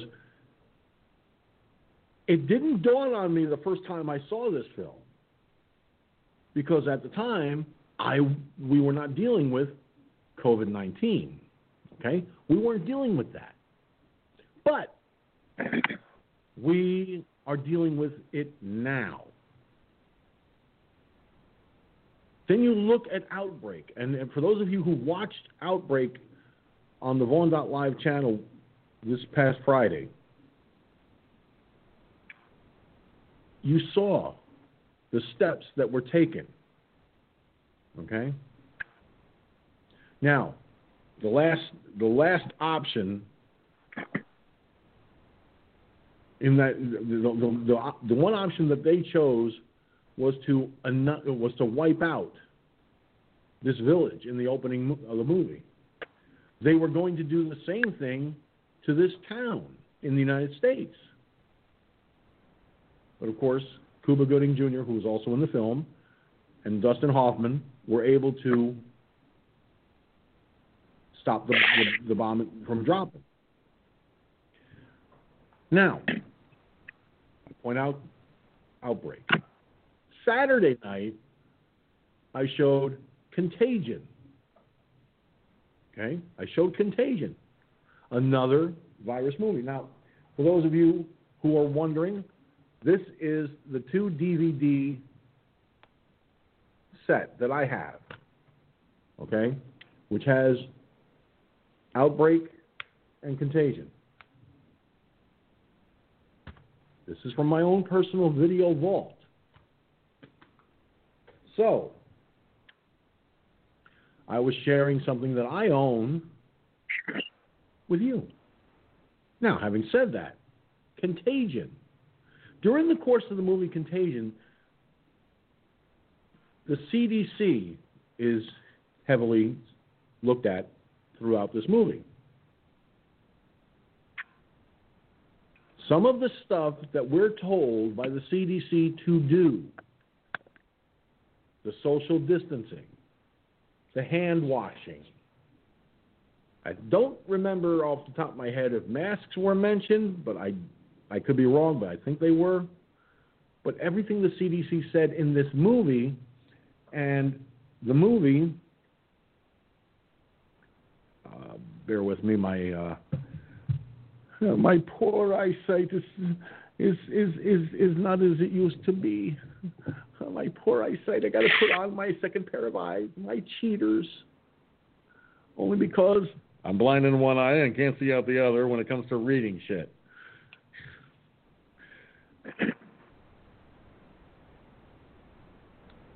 And even that doesn't help. Boy, the print on this thing is small. Okay, fine. So, I got an idea. I have a plan. I always have a plan, folks. I'm the host of this Megillah. I got to have a plan. So, please, please, please. Let's hear the plan. Did the movie Contagion come out? This movie came out on September 9th, 2011. Okay? This movie came out on 9 years. Almost 9 years after this movie came out. 9 years. What are we looking at? We're looking at a contagion called coronavirus or COVID-19. Look at what the CDC told us we have to do. Now, in the movie Contagion, they said 10 feet. The CDC says, in reality, 6 feet when it comes to coronavirus. So we have to social distance. We have to wash our hands thoroughly, all the time. I'm telling you right now, my hands are in dishwater at least 3 or 4 times during the course of the day. So I'm constantly washing my hands, so to speak. Okay? But they talked about all of the stuff in this movie that we are being told to do now.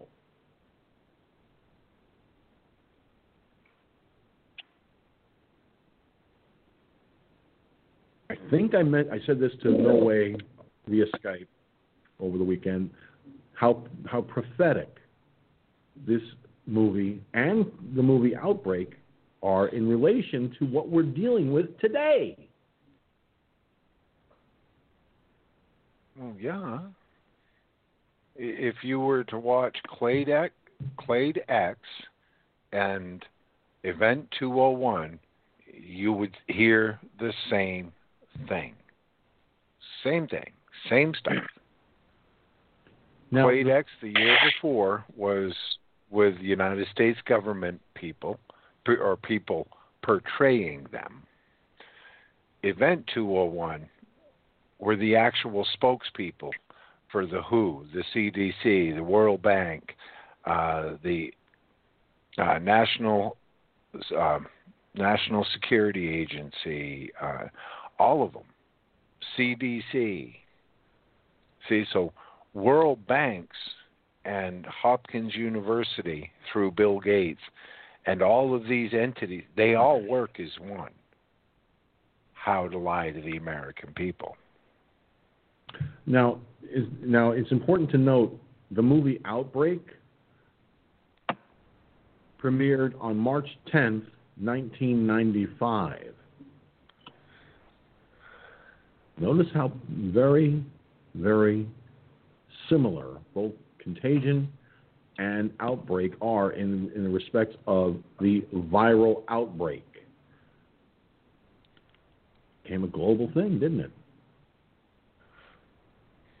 Look What at did Stephen coronavirus King's The become? Stand. Look at Stephen King's The Stand. Same thing. So you have to ask yourself at some point, okay, at what point do we sit back and say, how much of Hollywood was telling us what could happen down the road? Now, I'm no conspiracy theorist, and I can't stomach conspiracy theories, okay? And when people share conspiracy theories put out by other people, it boils my blood. But I'm not a conspiracy theorist. Now, I'm talking with an investigative mind. I'm looking at 2 films put out by Hollywood about a viral outbreak. One movie put out in 95, the other in 2011. One movie showed how quickly the virus spread. Okay? Now the question becomes, how much of this truly ended up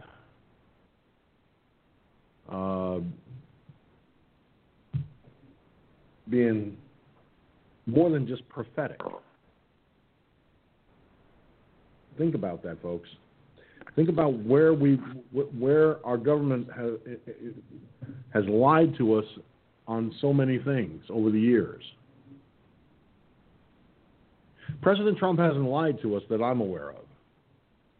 No. But the Democrats have too many times. And at what point? I guess the question that's a good question. At what point is the coincidences far outweigh reality? You know, there's far too many coincidences. You know, look at 2011. Look at the line like I told you on YouTube that they used in Contagion. Well, if you take them out of pandemic, you have panic. More or less, it's the Democrats that are saving us from panic. But in reality today, what do we see? It's the Democrats that are creating the panic. They're creating the panic. They're creating the coincidences. And they're doing it blatantly right before your eyes. I don't trust anything that comes out of any of their mouths. They've lied since March. Wear a mask. Don't wear a mask. Masks don't work. Don't bother with masks. Well, you know, wear a mask if you want to. Oh, now it's mandated.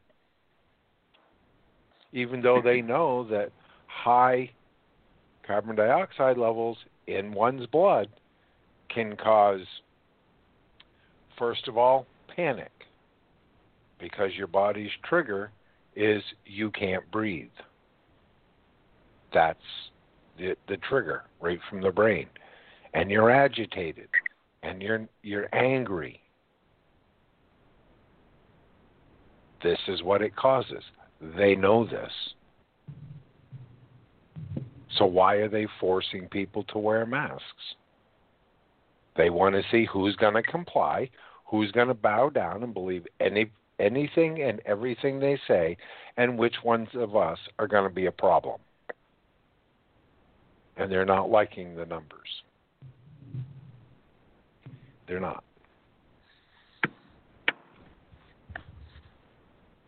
At some point, the coincidences become too much.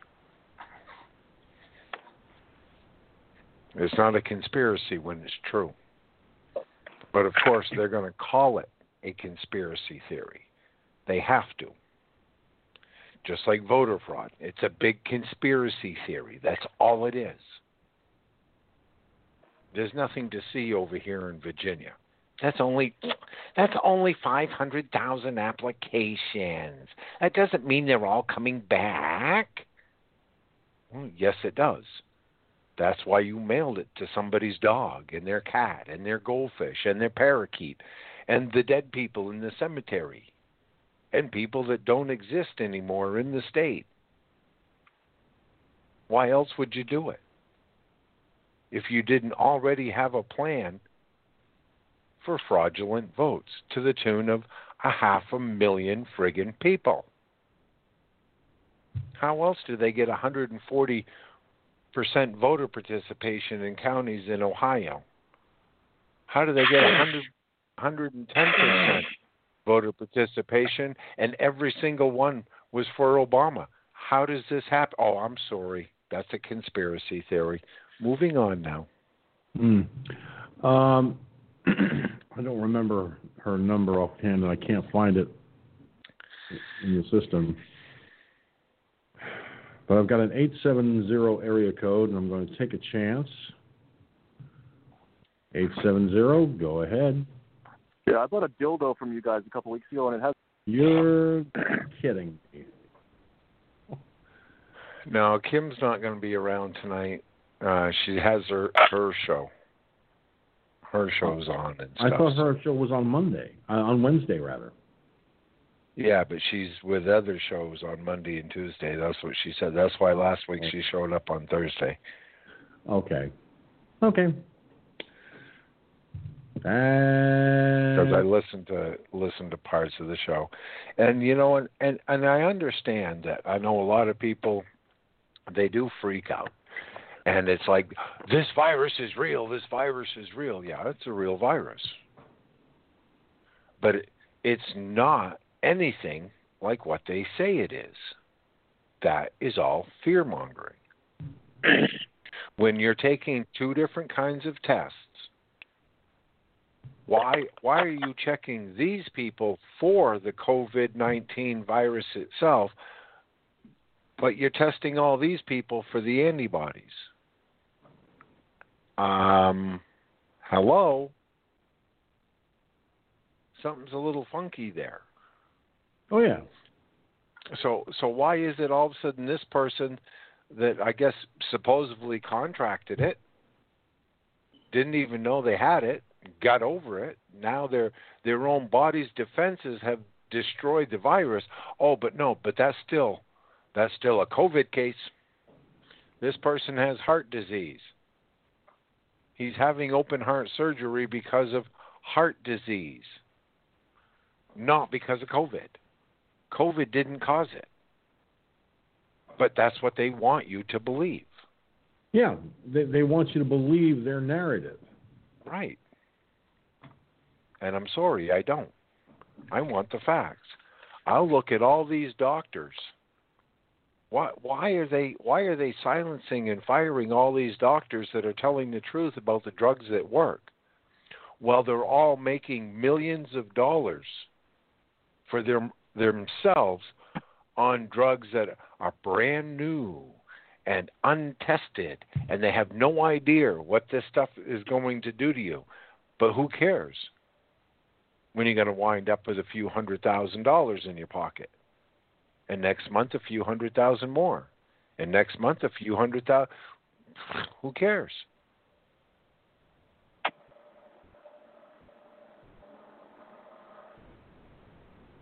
Okay. Dex Dark in the chat room. No. I'm not going to even entertain that comment. Okay. But he's saying that they want us all in FEMA trailers. One test is to tell who should go to the camps, the ones who won't wear masks. Dude, please stop. Oh, the trolls are out. They're all livid. Nobody's buying into their bullshit anymore. You know, and that's, there you go. 3 or 4 bags of that. Not to mix others. And that character, he's gone. He's gone. Yeah.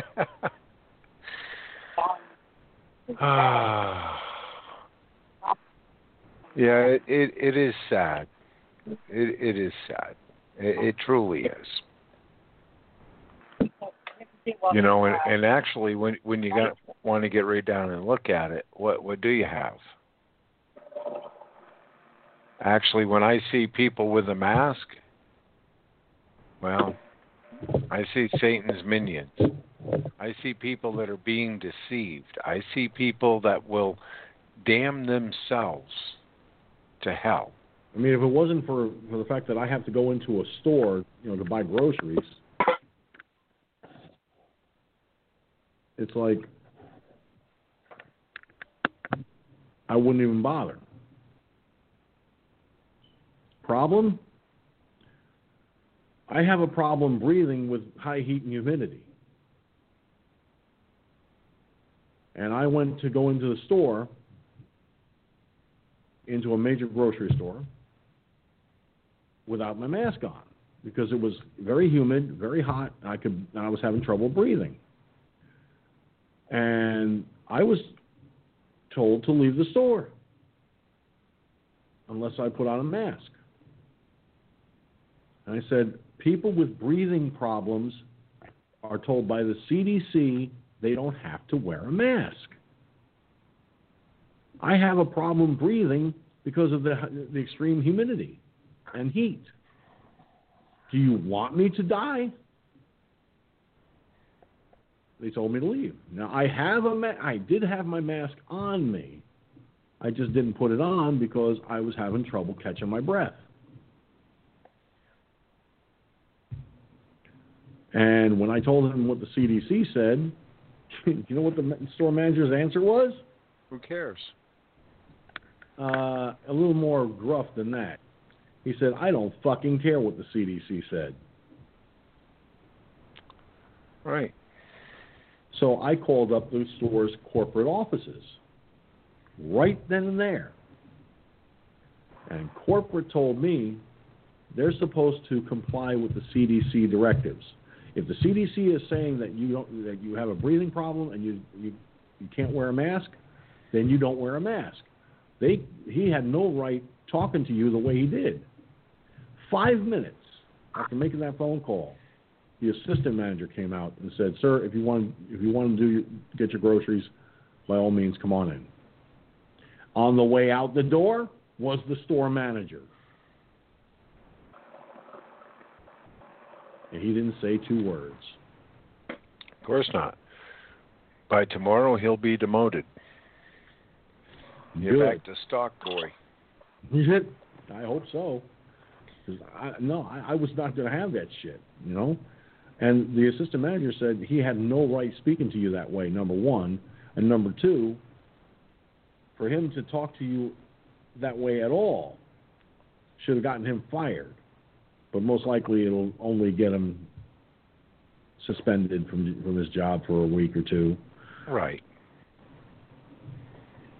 I said, you got to be kidding me. That son of a bitch talks to me the way he did, and the only thing he'll get is maybe a suspension. That's fucked up. Yeah, it is. The assistant manager just very softly said, "You know it. It is fucked up, and I agree with you, sir. Have a good time shopping." But that's the whole thing. So many people believe everything they're told. Mm-hmm. They're scared to death of their own shadow. It's just a shadow, meaning the sun cannot pass through your solid body. It's called a shadow. Everything has one. Everything. But this is what they understand, and this is what they know. They understand that 10, 15, maybe 20% of the population are going to do whatever they're told. But they also know another 15% are going to be violent, belligerent, nasty. They will attack you. They'd much rather kill you than listen to any form of reason whatsoever. And that's what we're dealing with. That's the Democrat base right there in the handbasket. I watched a thing yesterday afternoon, and I could not believe it. Yes, it's another one of those young teenage girls that YouTube hasn't canned yet. And she's right against this public school indoctrination. And she is showing where he gave his gender identity. He's sitting there with headphones on and a bandana over his nose and mouth, and he's talking with a little teddy bear. And he's all upset because the kindergarten teacher is not setting the kindergarten students straight. One was asked by the teacher, "What is coming out of the closet?" The little girl, being a little child, "Oh, well, it's when you're playing hide and go seek, and you come out of the closet and where everybody can see you." And the little it was upset. These children need to go to re-education camps. We need to re-educate these Republicans and these Trump supporters. They don't know how hard it is for me in society. Well, of course it is. Because God has lifted his hand off on you.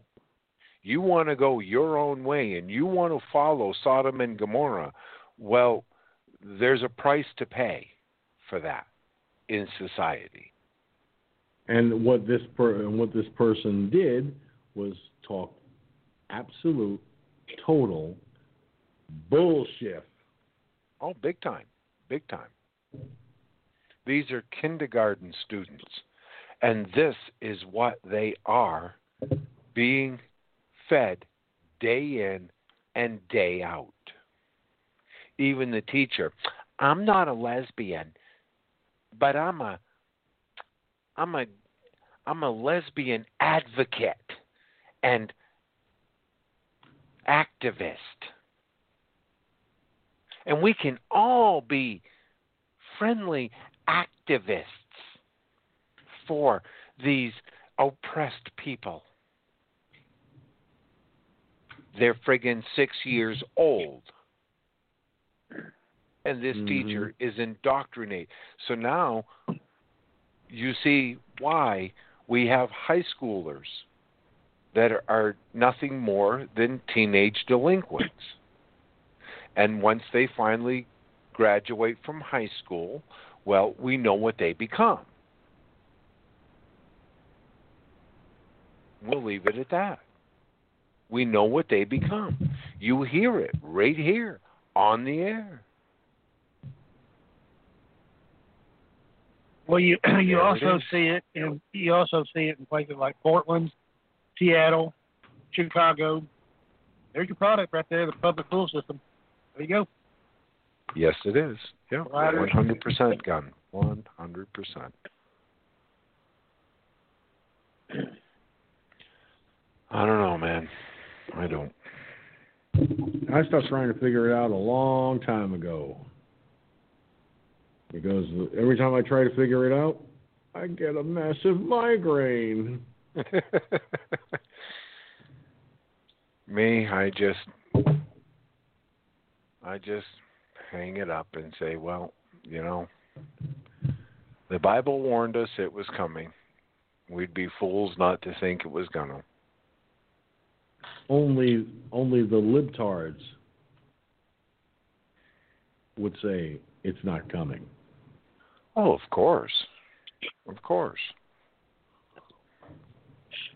We're educated. You're not. So you guys all know we're not educated. We can't have guns because we're not educated. We can't make life decisions because we're not educated. You mean to tell me you don't have a college by education? Yeah. Get it? College by education? Right. Right. Hey, I graduated from the 8th grade. Ain't that good enough? No, just a moment here. This is embarrassing. I got a 5th grade education. Yeah. Now check this out. You want to see where the indoctrination gets really stupid?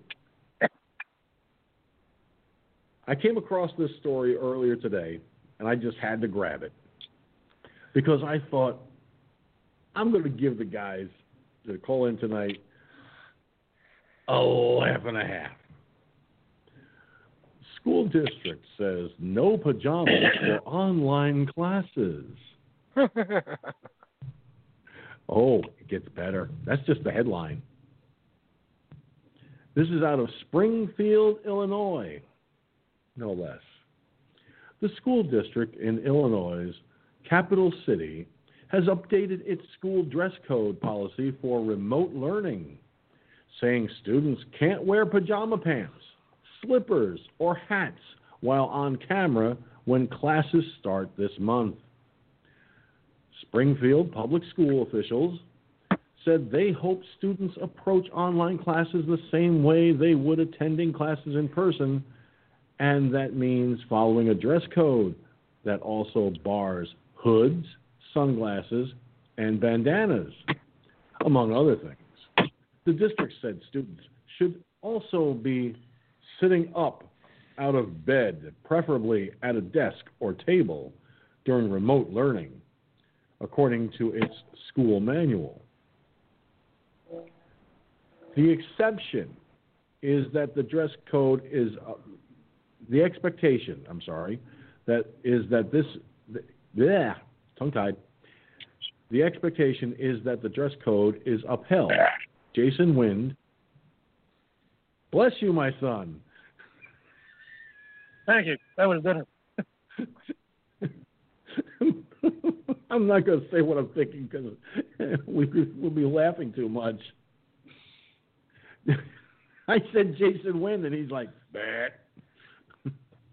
Okay. Better to burp and taste it than to fart and waste it. There you go. Exactly. Right. I agree.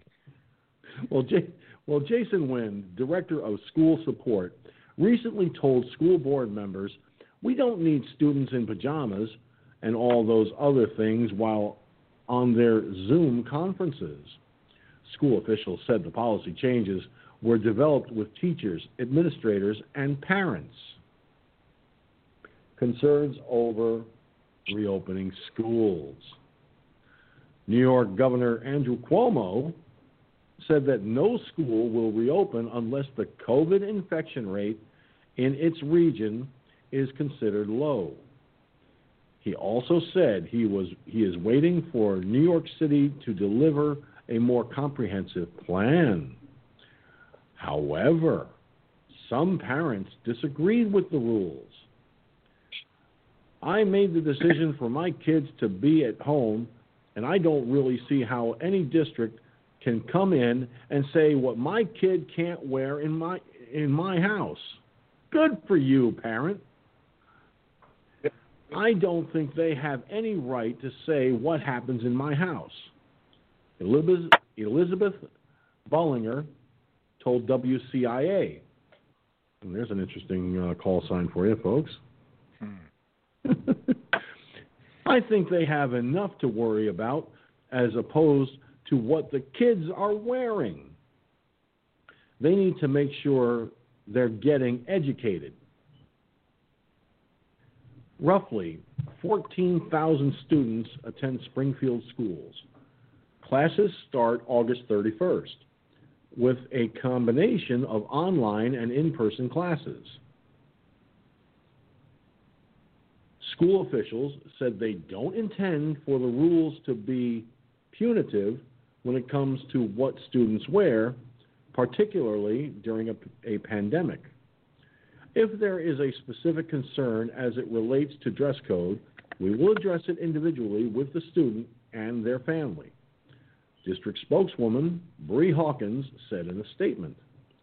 Meanwhile, the Illinois Department of Public Health on Sunday reported 1,382 new confirmed cases of the COVID-19 virus and 8 additional confirmed deaths. Overall, Illinois has had 194,080 confirmed cases and 7,636 deaths. Okay. First of all, they had a rough flu season. Oops. Muting again. Sorry. I hit the button. Let me say for the record. Okay, no way. Okay.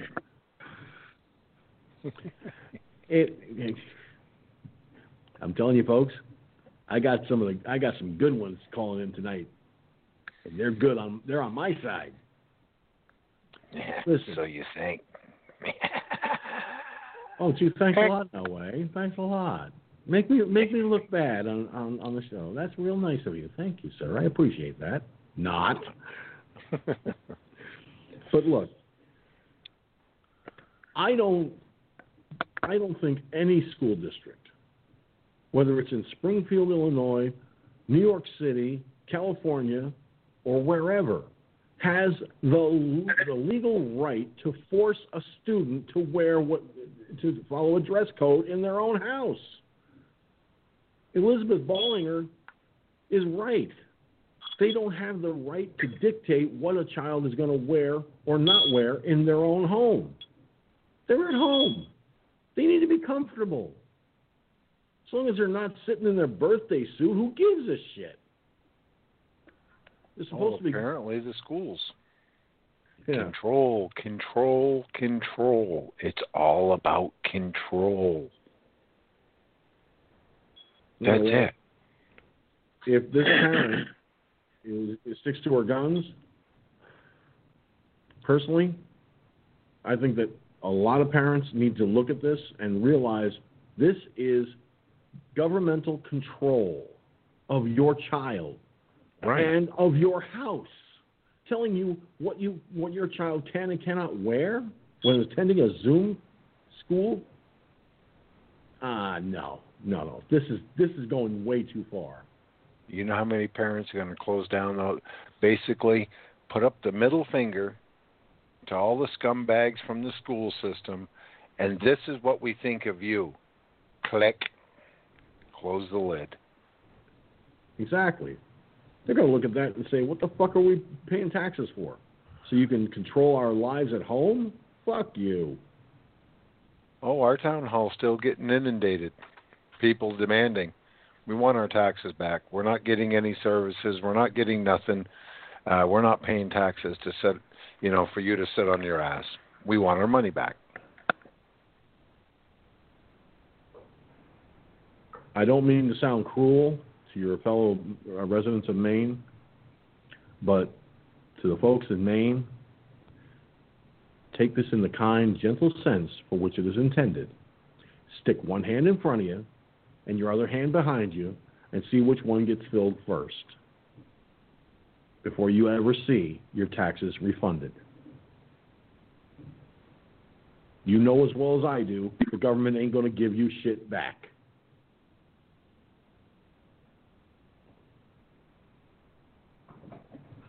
They don't play your game. They play their own.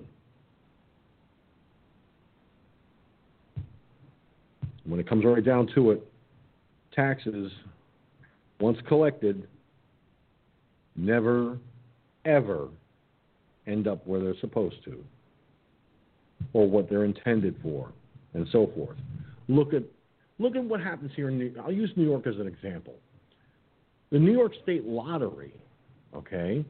The New York State Lottery is supposed to have money set aside for schools. Where does that money actually go? Not to schools.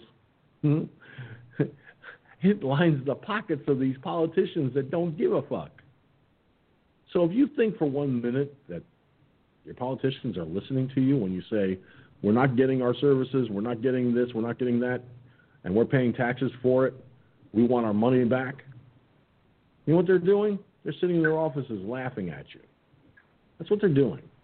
They sit in their offices and they laugh at you because they think you're a joke. I don't think you're a joke. You have every right to demand that money back, and you should get it back. But don't expect miracles on that front. The only way you're going to see that happen is if you vote these dumb motherfuckers out and put people in that actually have a brain. Well, that's the thing. People need to is it's not the state that has your school money and has collected all the money for the summer events that never took place. That's the town. So it's the town that the people are demanding. They want their money back for the state. They want their taxes back for all the events that were canceled. And for some reason, they got more money put back in for the events again, I guess, for next year. So where did the money go that they already collected? This is the corruption. This is just this small little town. Think of some of the bigger cities and bigger areas, the hundreds of thousands and millions of dollars in taxes collected. These people are still getting paid to screw you, to use this virus hoax to force totalitarian rule onto your house, your children, you, our society as a whole. And like I was telling a bunch of people, they're saying, "Oh, they're going to cancel. They're going to cancel Halloween, and they're going to cancel family gatherings for Thanksgiving and Christmas." I said, "No, you people are not thinking right. I am going to put up a great big massive sign. October 31st. Massive lockdown protest. All the free candy you can handle. See? So there's your Halloween. We're not trick-or-treating. They're coming here for the protest. And for Thanksgiving, I will hold a massive Thanksgiving protest. And for Christmas, I will hold a massive Christmas protest. Because it's fine. You can protest all you want. You just can't have funerals and weddings, and you can't go to church because people are using the wrong verbiage. You're having a protest. You're not having Sunday services. You're having a Sunday protest. Get it right.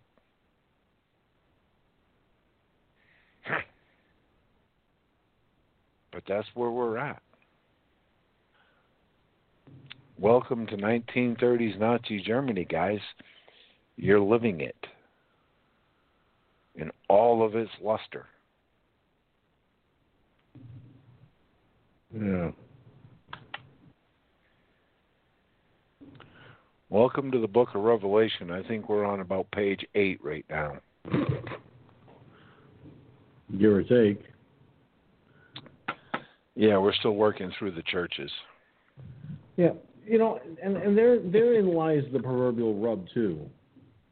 How many churches are actually being allowed to open back up, and how many churches are still on lockdown?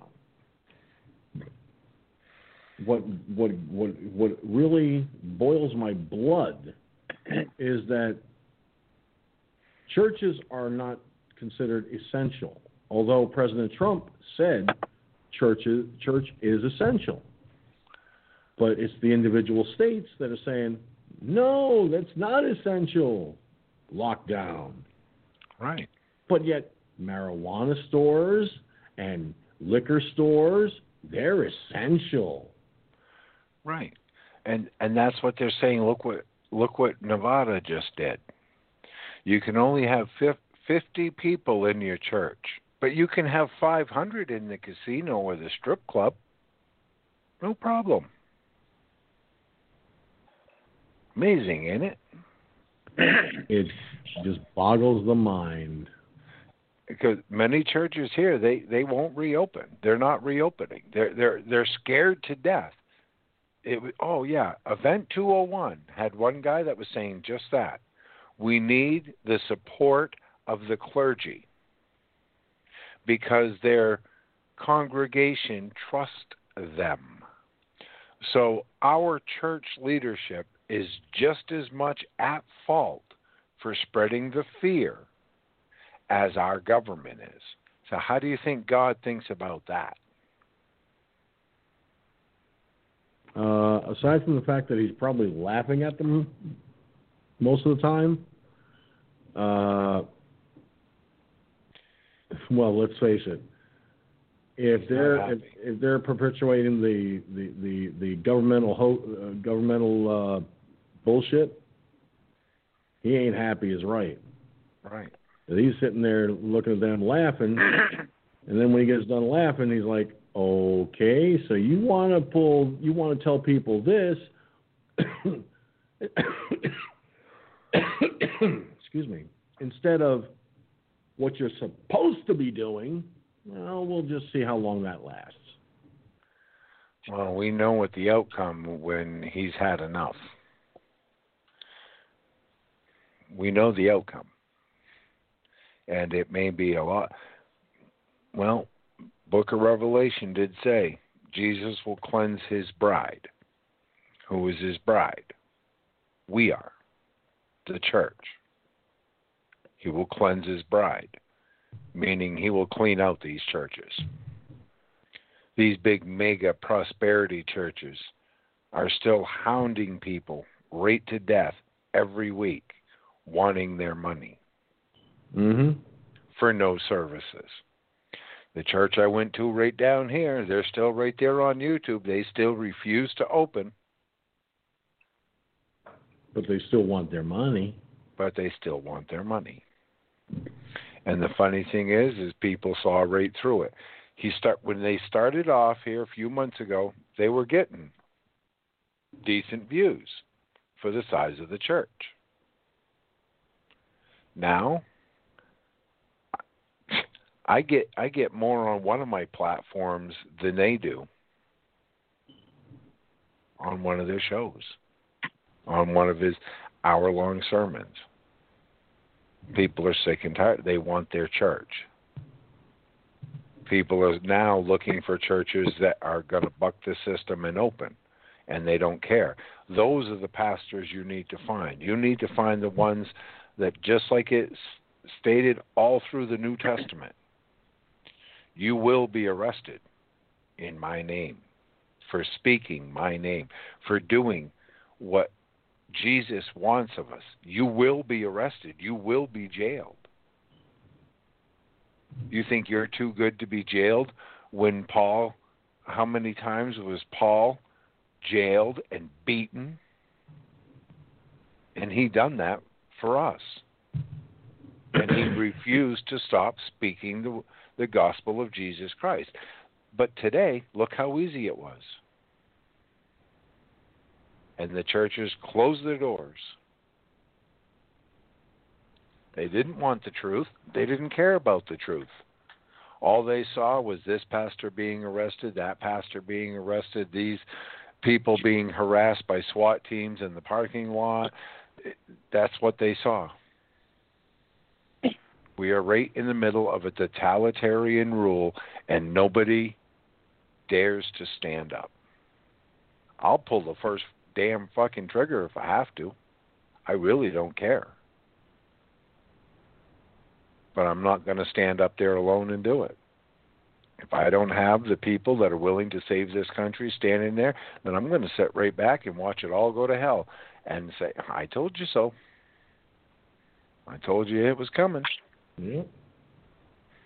And it's coming. It is. More ways than one. Well, check this out, guys. California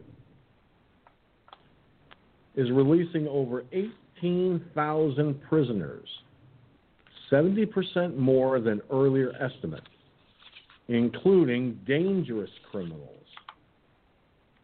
And you're probably sitting there scratching your head going, why? Well, here's what it comes down to. According to the federalistpapers.org, if you don't need to be behind bars right now, you probably shouldn't be. Jails and prisons are breeding grounds for COVID-19. And while under normal circumstances, punitive measures would be perfectly reasonable for someone who doesn't represent any danger to the community, in this case, they're not the ones who need to stay behind bars. The problem is that the whole danger to the community line is a very blurry one. It's the kind of situation where federal, state, and local officials need to pore over records, including inmates, criminal history, whom they victimized, and what their conduct has been behind bars. It's impossible for anyone to say where that blurry line is. I'll say this much, in as much as it exists, if you come up with an estimate of how many prisoners you'll be releasing and then choose to release 70% more than that estimate, my guess is that you're over that blurry line. According to Fox News, California is apparently set to have released 17,700 prisoners because of the coronavirus pandemic, well more than it had originally planned. The Associated Press reported Thursday of last week, excuse me, that the state overshot the original estimate by 70%. That revelation came in court documents in a lawsuit. A representative of the California Department of Corrections and Rehabilitation said that in total, 8,032 inmates have had their releases expedited. And overall, we have reduced the total incarcerated population by more than 18,300 since March as a result of suspension of county jail intake. The expedited release and people released in accordance with their sentences. Jay Johnson, Executive Director of Californians for Safety and Justice, said in a statement last month, "We're glad the governor is taking action to release more people. This is obvious. I can say it right. This is absolutely critical for the health and safety of every Californian. Too many people are incarcerated for too long in facilities that spread poor health." Among the prisoners being released is 44-year-old Carabe Williams. Williams was serving out an 84 years to life sentence because of the murder, carjacking, and kidnapping of Kevin John Ruska Jr. I can't understand why this is happening at all. I always felt responsible for him. I'm the older sister. Dana Love, Ruska's sister, told KOVR TV in Sacramento. In February 1998, Williams took Ruska hostage at gunpoint and put him in the trunk of her car, apparently unhappy with his arrangement as it was. She then shot Ruska in the abdomen and drove from Washington State to Davis, California. Ruska was still alive when they got to Davis, so Williams tied him to a chair. She was generous enough to leave one of his legs free so he could potentially get people's attention by stomping. This didn't work, and he was dead by the time he was discovered. Williams was convicted of the crime in 2001 and was sentenced to 84 years to life. Now, 19 years later, she'll be free. And for this to come down, for her to walk, I don't even know why, to this day, why my son is dead, Kevin Ruska Sr. told KOVR. There's no answer to that, mind you, but the state did say she was in a high-risk category. They declined to say what put her at such high risk. So how do you get from the original estimate of 10,400 to 17,600? The original number dealt with 3,500 who were released to relieve overcrowded prisons and 6,900 who were deemed ready for release in July.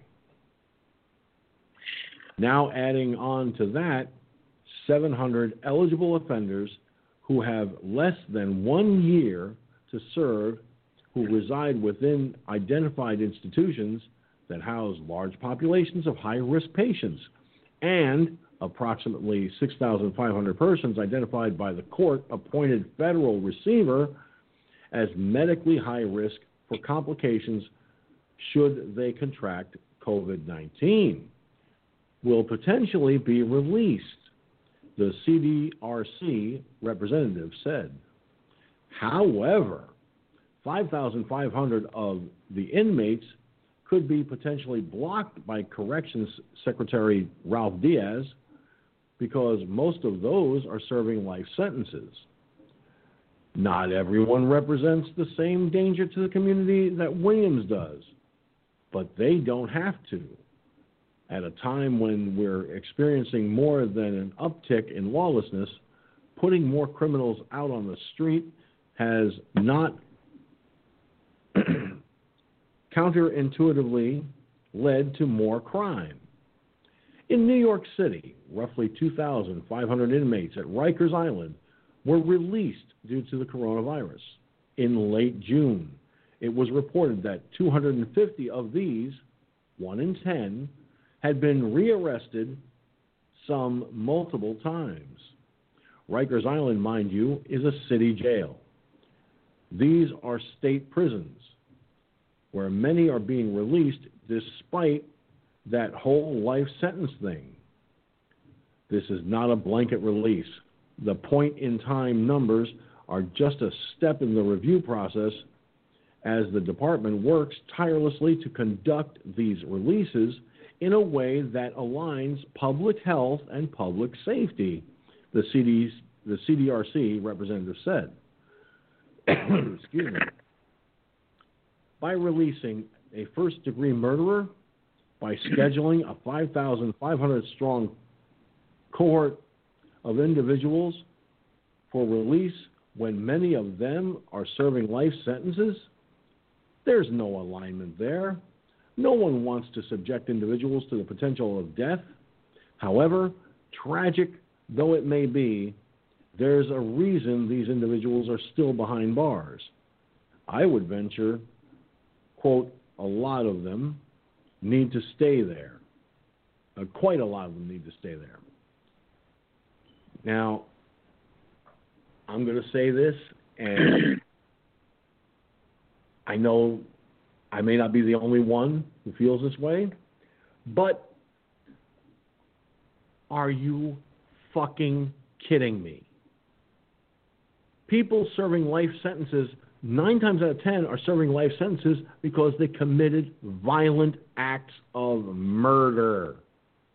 So you're going to send thousands of murderers back on the street to kill again? This Williams woman took a man, threw him in the trunk of her car, drove from one state to the next, shot him in the abdomen, tied him to a chair, where he ultimately ended up dying.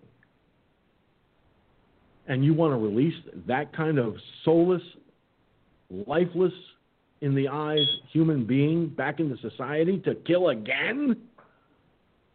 Are you that fucking naive, liberals? Are you that fucking stupid? Are you that fucking insane? Yes, yes, yes, yes, yes, and yes, yes, and yes, and yes. Yeah, I do believe the people have spoken. Because yes is the answer to those questions, exactly.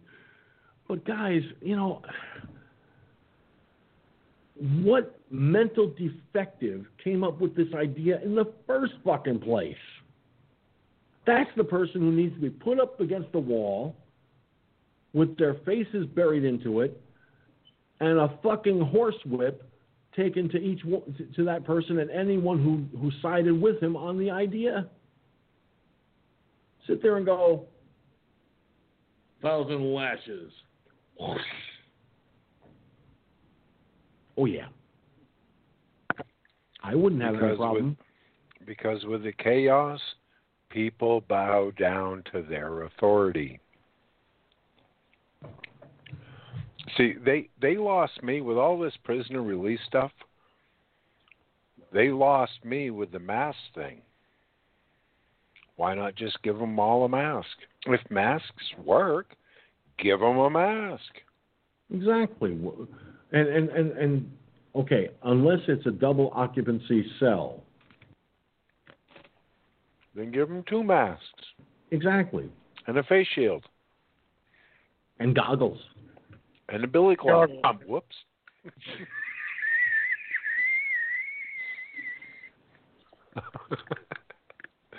What was that, gun?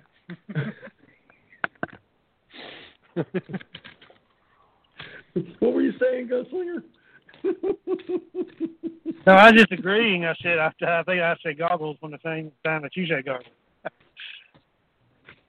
Oh. Okay.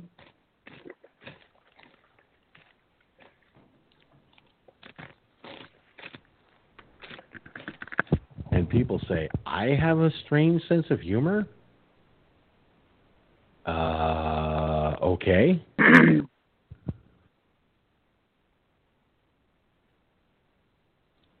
But you see, This is the insanity that we're being subjected to. Okay?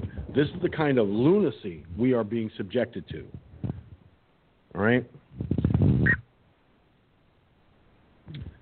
Not far from me, in Fishkill, is the Fishkill Correctional Facility. Okay? They have the men's side on one side of the highway and the women's side on the other side of the highway. Violent criminals reside in these places. How many of them, I wonder, have been released because of the COVID-19 pandemic?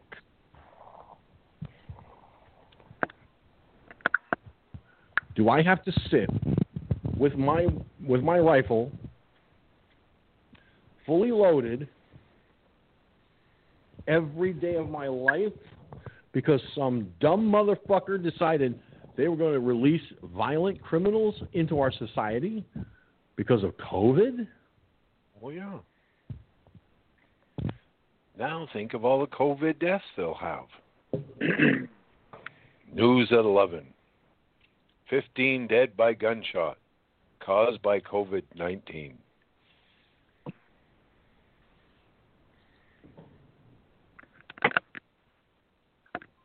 And in there lies the proverbial rub. Exactly. Chaos, chaos, chaos.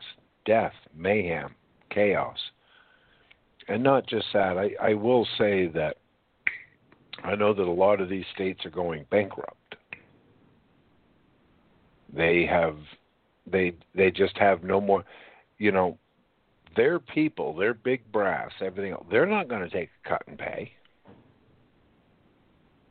We'll just get rid of a bunch of inmates that are costing us thousands of dollars a year, and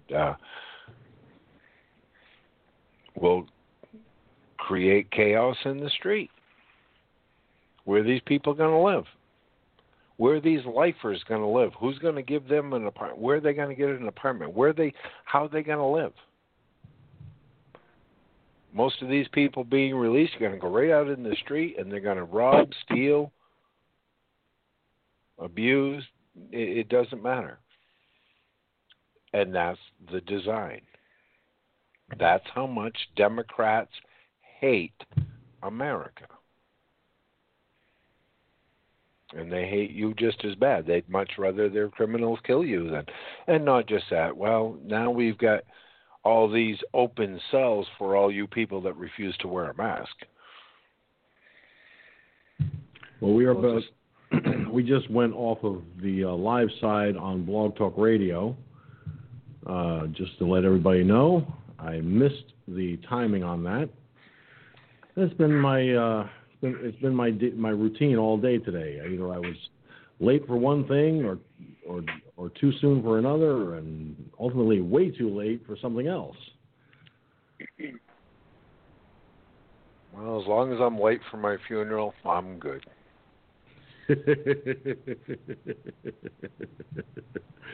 He'll be right here, folks, really. I mean, I never had a dead body this late for his own funeral. I remember a friend of mine, Ned Curry, who's the funeral director for the funeral home that he operates. I've known Ned for years and years and years. Okay, this guy's in my hometown, and let me tell you something right now. Ned he's a character, but he's all business. When my father died,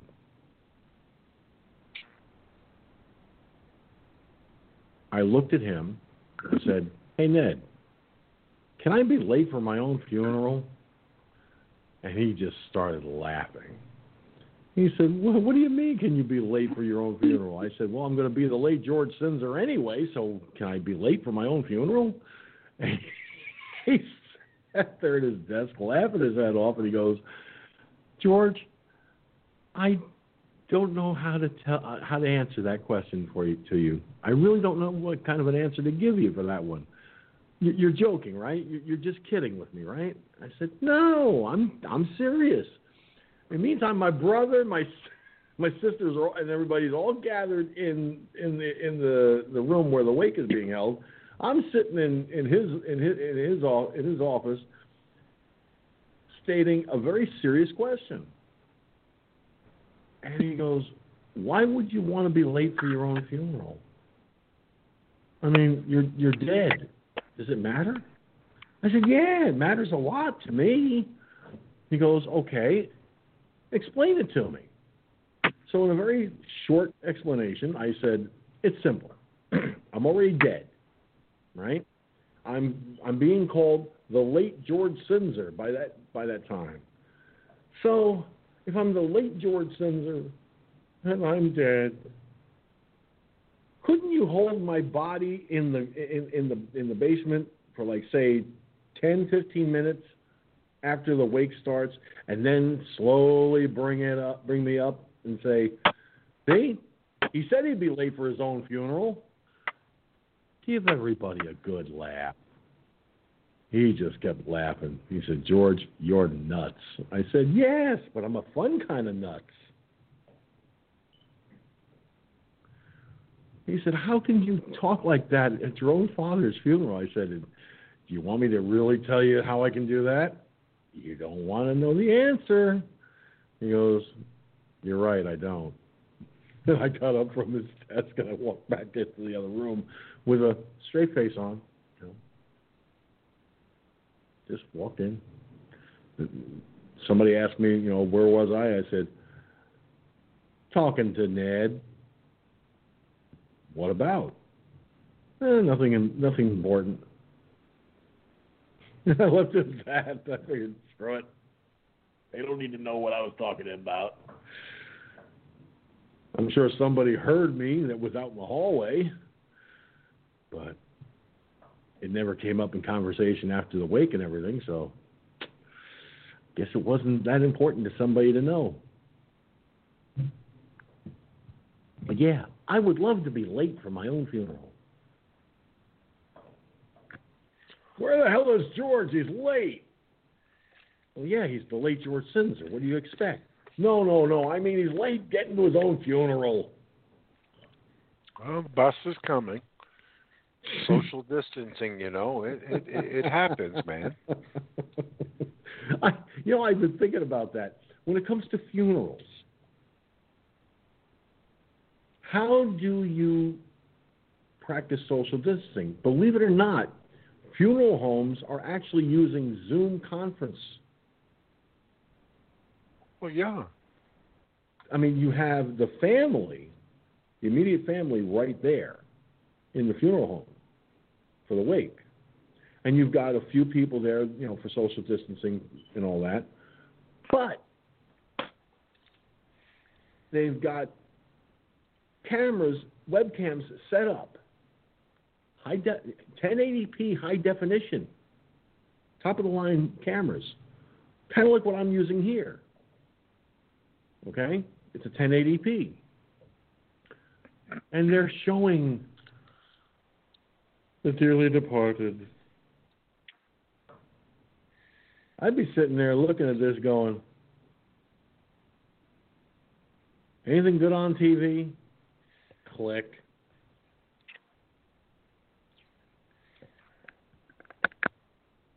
If I can't be at the wake or funeral in person, what's the point of even looking at it?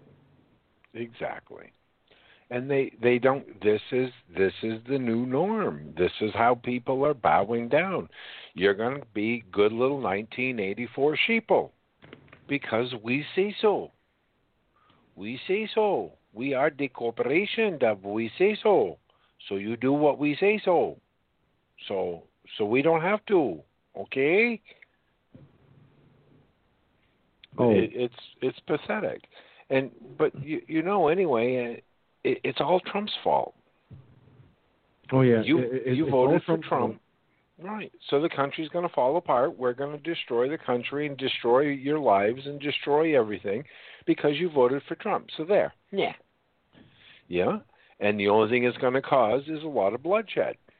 And it's going to cost some of us about $1 a pop. And it's a very loud pop. I was outside. Well, I had to go to the store today. I was running low on milk, right?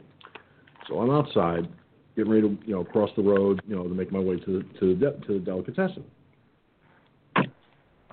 So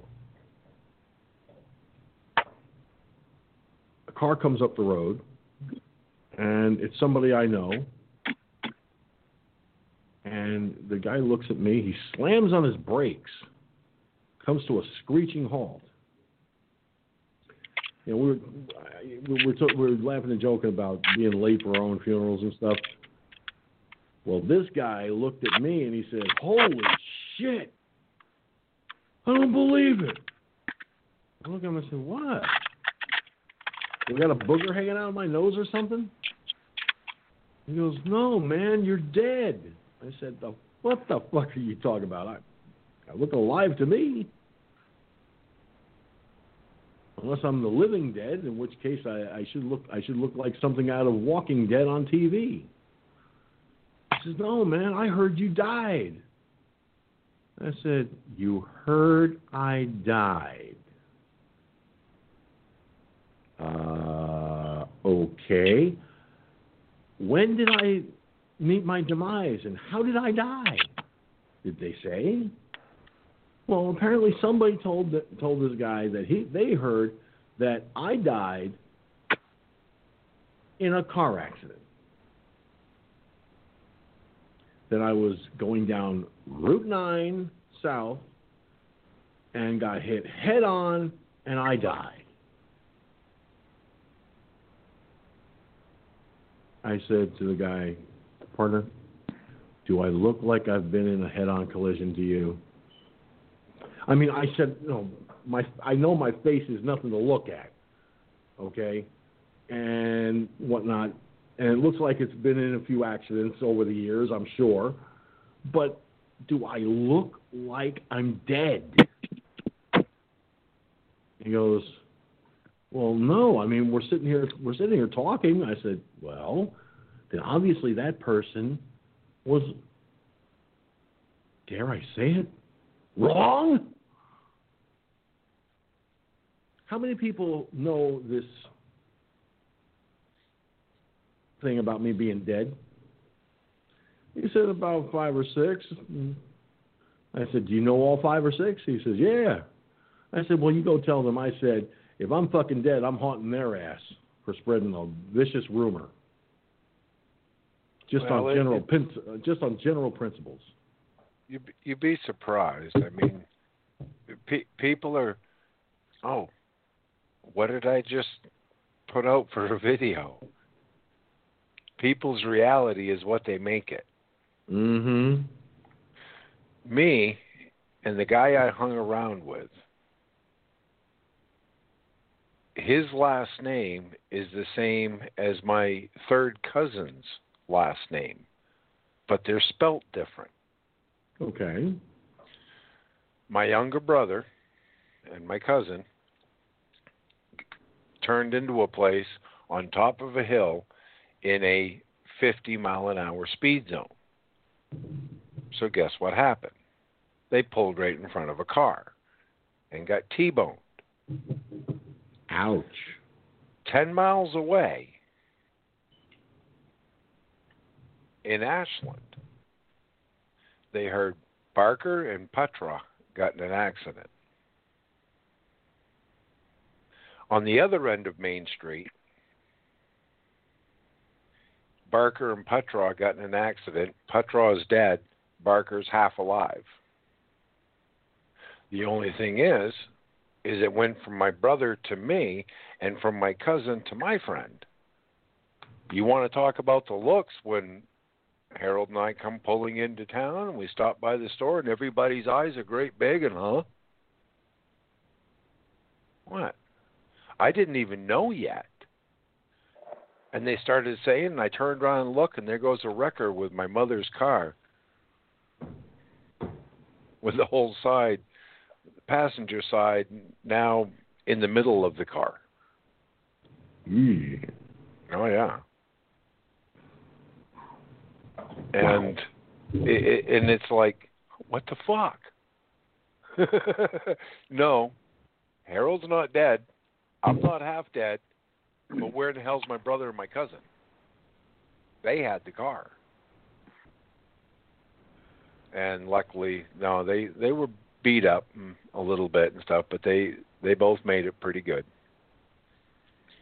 But and then Mom's car went on to become a 47 Dodge pickup. They took that big Impala, they took the 350 engine, transmission, took the frame, cut the bent part of the frame out, shrunk it down, and mounted it under a 57 or a 47 Dodge pickup. Redone the cab.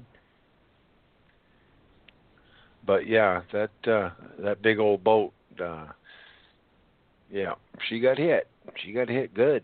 She got hit real good.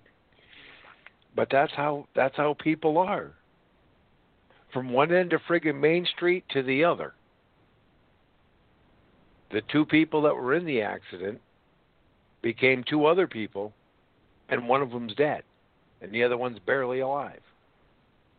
And then we're the ones that come walking into the store and watched everybody's jaw drop. Plunk. It's like, see now me. if that had been me in that situation, I would have looked at him and said, they act like they've seen a ghost. You think they've seen a ghost? They sure look like they've seen a ghost. Let's see what's going on.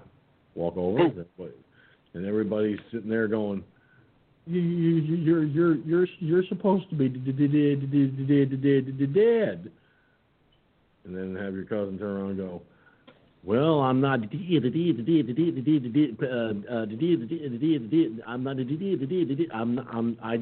I'm not pushing up daisies." Right.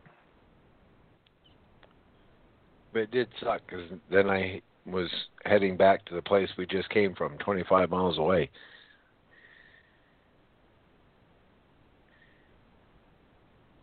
So I had to go back to Prescott. Ran back to the hospital, find out what the fuck is going on. Because at that point, you're hearing all kinds of shit.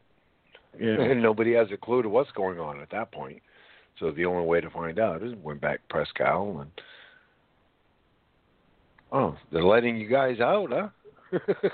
there was a guy who used to work for the local newspaper back when I was a teenager, and his last name was Singer. He had the same first name, same middle name, just different spelling, and one letter different in the last name. Well, he ended up getting into a very bad accident, and he died on impact. And he was probably, I'd say, about the age I am now. Well, the first thought people had was it was me, even though they saw the spelling of the last name as being Singer and not Sinzer. They turn around and they said, "My God, Rosemary must be beside herself with all this other." My mother is sitting at the kitchen table having a cup of coffee when the phone rings and a knock comes at the door. So she answers the phone, opens the door, and she said, "Give me a second." And she says, "Hello," and, of course, it's me on the phone. And I said, "I'll be home in about 10, 15 minutes. She hangs up the phone. And the person at the door goes, "Rosemarie, I am so sorry for your loss. My God, we just heard." And my mother said, "What are you talking about?" And they're all looking at her like, my God, she's in that bad of a shock. She doesn't even know what we're talking about. They go in the house. They're sitting there talking. Mom, at this point, is telling them, no, you're wrong, George. I just spoke to George on the phone. I come up the stairs. And, of course, there's an apartment across the hall from her. And I open the door. They figured, it might be one of my siblings. When I walked in the door, one person decides to faint.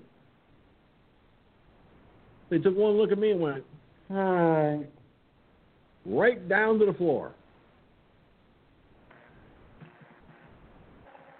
And my mother looks at me and goes,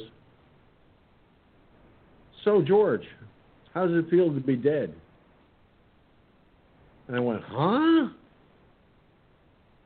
When I found out who it actually was, and I told these people that it wasn't, that they misunderstood, obviously, the article, because first name, middle initial, last name. First name, middle initial, same as mine. Last name, only one letter different. You really need to pay attention to what you're reading in the obits. I was going to do something really stupid, but I didn't. I was going to have a life after death party. Good thing I didn't. Today is called a protest. Remember, we don't have parties anymore. We have protest. This is a life after death protest. Oh, is that what it is? Yeah. We's protesting.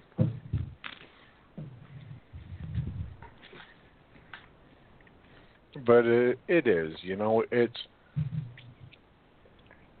this is how they have indoctrinated and created the false narratives that people believe. It's got to be real. I saw it on the news. It has to be real. No, it's not. It's because they don't control you. And we have to realize that the more that Trump wins, the worse things are going to get. He's taken away their narrative. They wanted to fight and fight and fight, and will blame Republicans for the bad bill. But yet, geez, what is this? We can't stop Trump. He's out there and he's telling them the truth, and now he's executive ordering this stuff, and he's destroying us. He's destroying us. Because I do know that the thing that pissed me off the most, and I couldn't believe, he took away one of their month-long arguments, 2 months, 3 months. That has to do with the budget and the debt cap. So he took it away. But now we're screwed. Because now they can just spend trillions on top of trillions on top of trillions on top of trillions, and it's unchecked. And that's a bad precedent.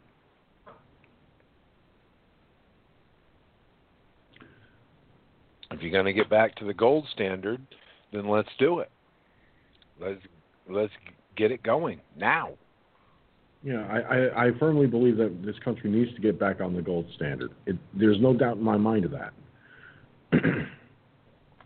Whether someone has actually put the bug in the president's ear or not, I don't know. Well, he has talked about it a lot. He fights the feds pretty hard.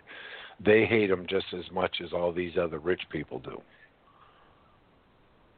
They're pissed off. You've destroyed our ill-gotten gains. This is pathetic. And this is the same reason why Joe Biden is going to pick Susan Rice. They're going to try to protect her, thinking that, well, Trump can't come after us because that'll be his political opponent, and that's an impeachable offense. even though I guess they're forgetting the part in the bylaws that, well, if you commit felonies, treason, sedition, conspiracy to commit treason, oh yeah, you have no immunity, dumbass. And Biden's already under massive investigation, and Ukraine wants his ass, and they want his ass bad, and not for president. To be Hillary Clinton's cellmate. I prefer Jeffrey Epstein's, but we'll have to forgo that for a while. Yeah. Another stroke or two, and he will be Jeffrey Epstein's cellmate. And we all know where that is. Yeah. Ain't that the truth? Well, I don't know how I missed this, but I give up. On August 5th, this story came out. It's from CNS News. BLM activist heading to Congress calls for end to U.S. imperialism. Take a listen to this. Allies of squad member Representative Rashida Tlaib, Democrat Michigan, are awaiting the result of her closely watched primary, but in the meantime are celebrating a progressive win in Missouri, where a Black Lives Matter activist has toppled a 10-term incumbent. In Missouri's overwhelmingly Democrat 1st Congressional District, which includes St. Louis, Cori Bush defeated Representative Lacey Clay in a rematch after she lost to him by 20 points in a 2018 primary. During her 2020 campaign, Bush received endorsements from Senator Bernie Sanders, of Vermont. She had campaigned for him during his presidential run, as well as Justice Democrats and Democratic Socialists of America, among others. Clay lost despite having been endorsed earlier by the Congressional Progressive Caucus. Congratulations to Cori Bush on her primary victory tonight, tweeted Sanders.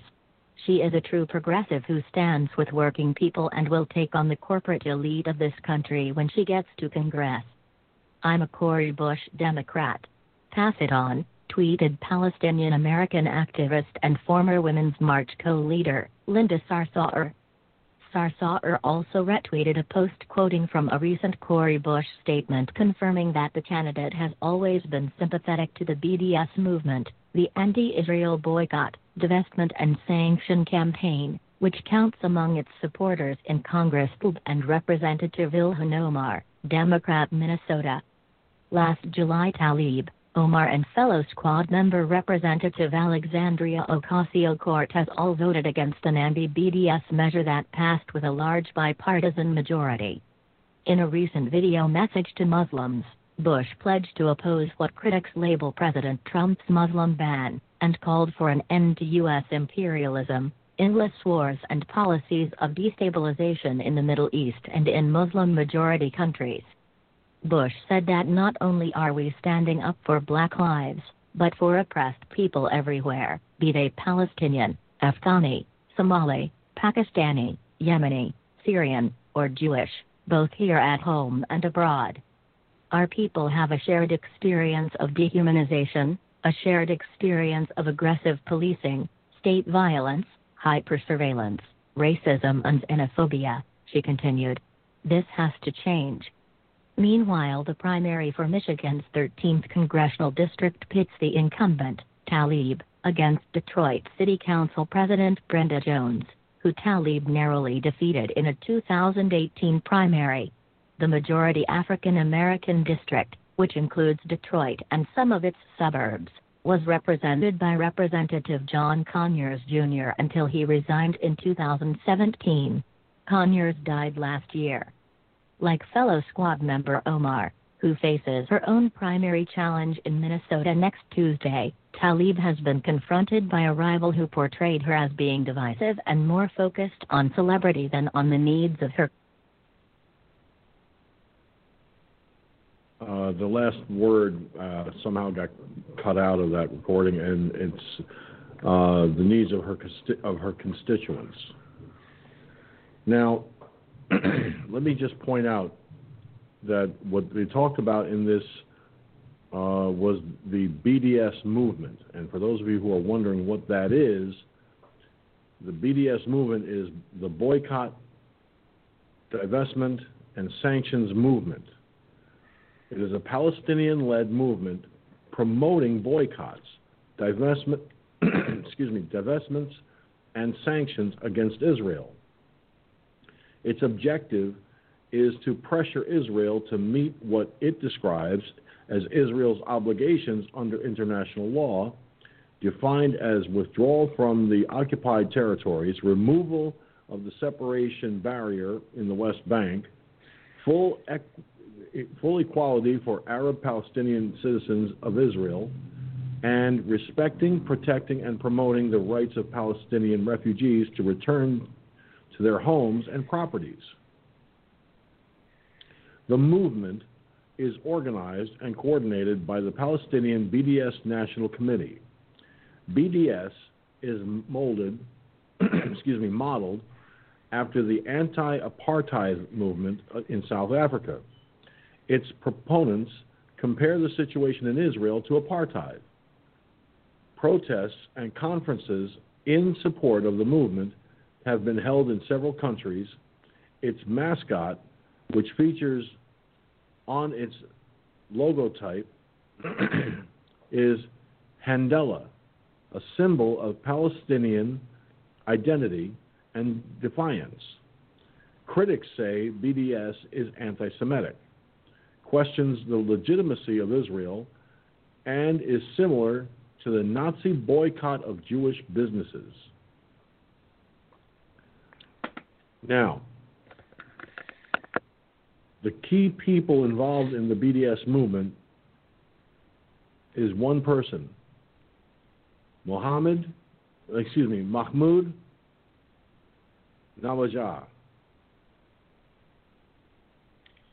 The parent organization is the Palestinian BDS National Committee. All right. This movement started on July 9th of 2005. It was founded by Omar Baghdadi and Rami Shat, or something like that. And this person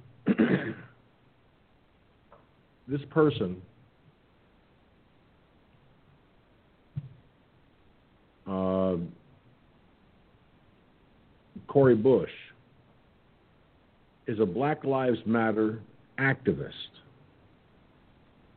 Terrorist. Yeah. That.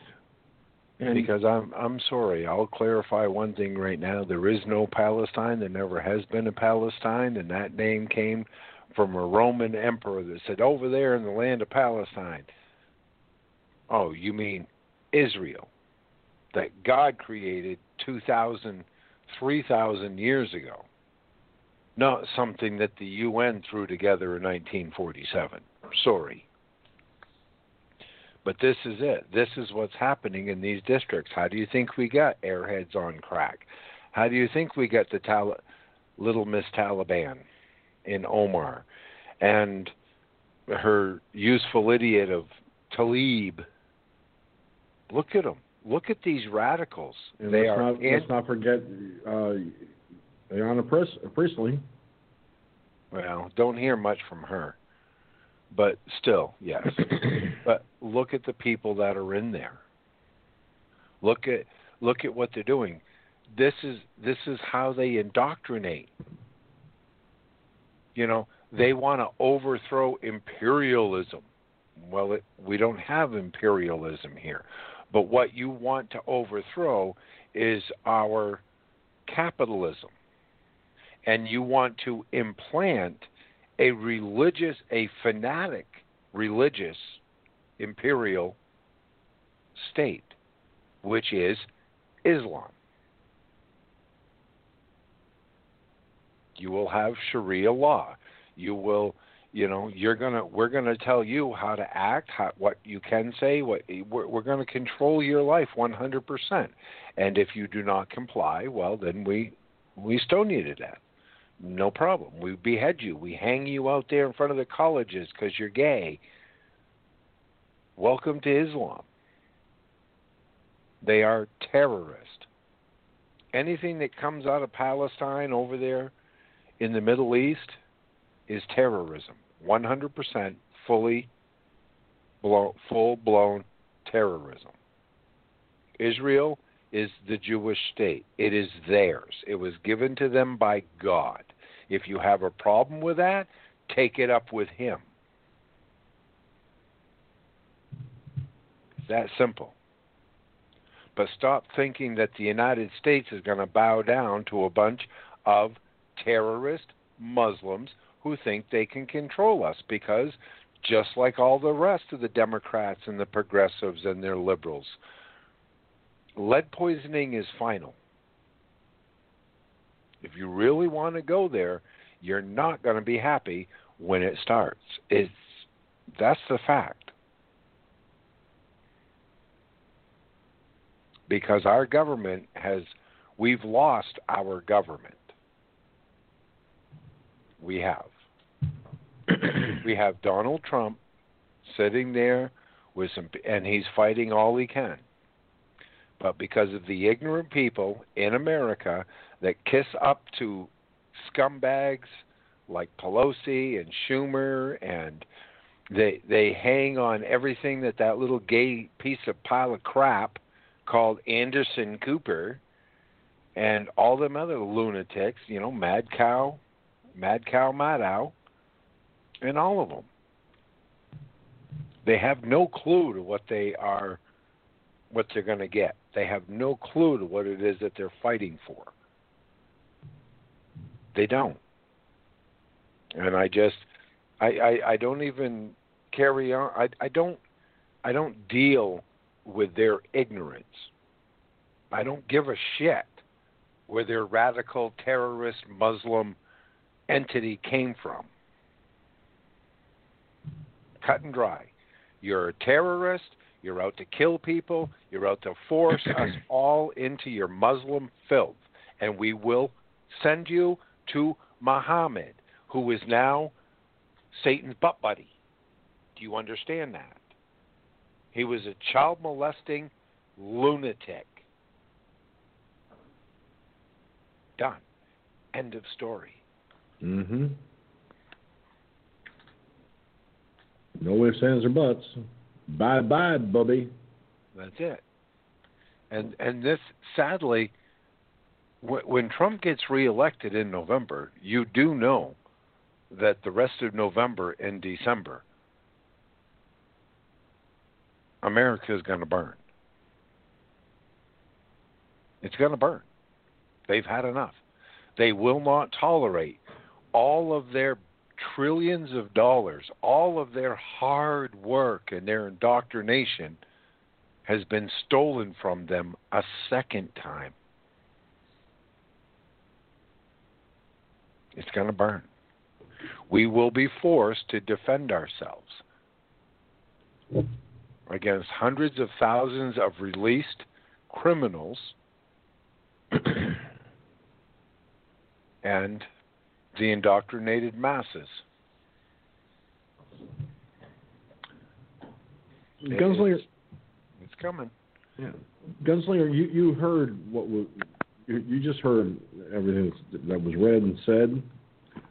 What are your thoughts?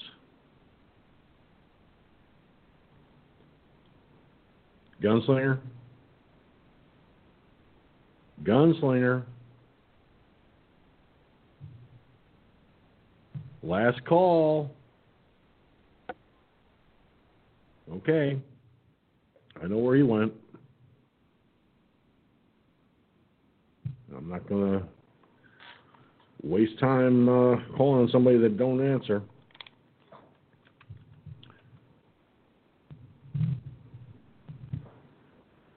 But it's pathetic.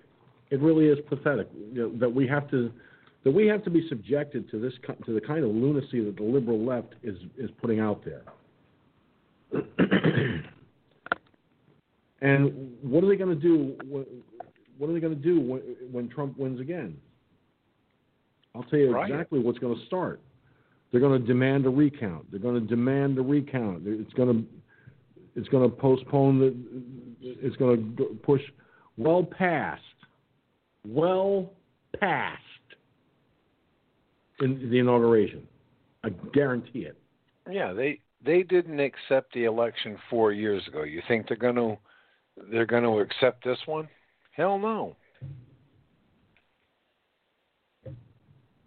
They're not. They're done. They're not going to talk. They lost control. And like I said, we're seeing right now with the scumbags in the street. These are punks that have no direction in life. It's a miracle many of them can even understand how to dial the number so they can prove their ignorance to us here. These are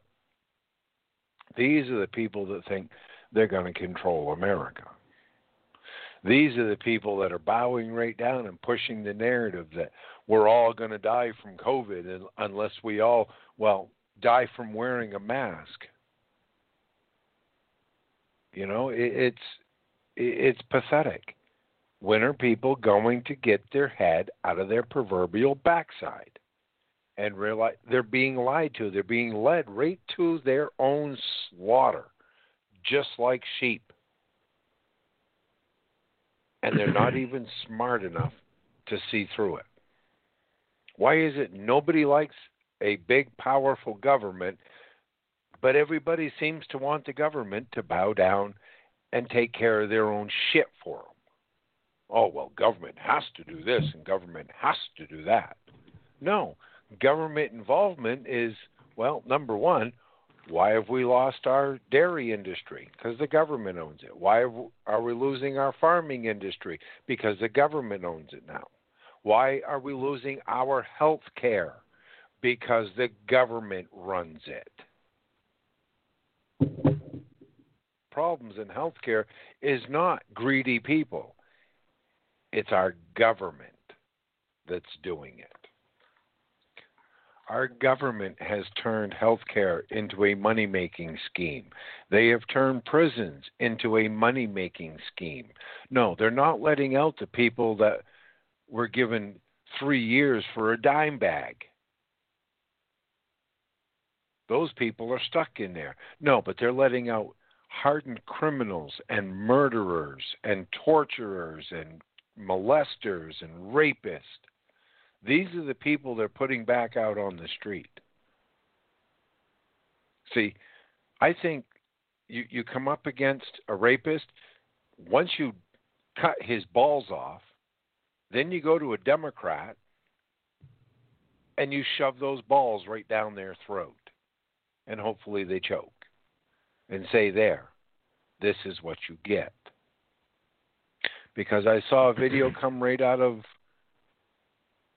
England, happened this weekend.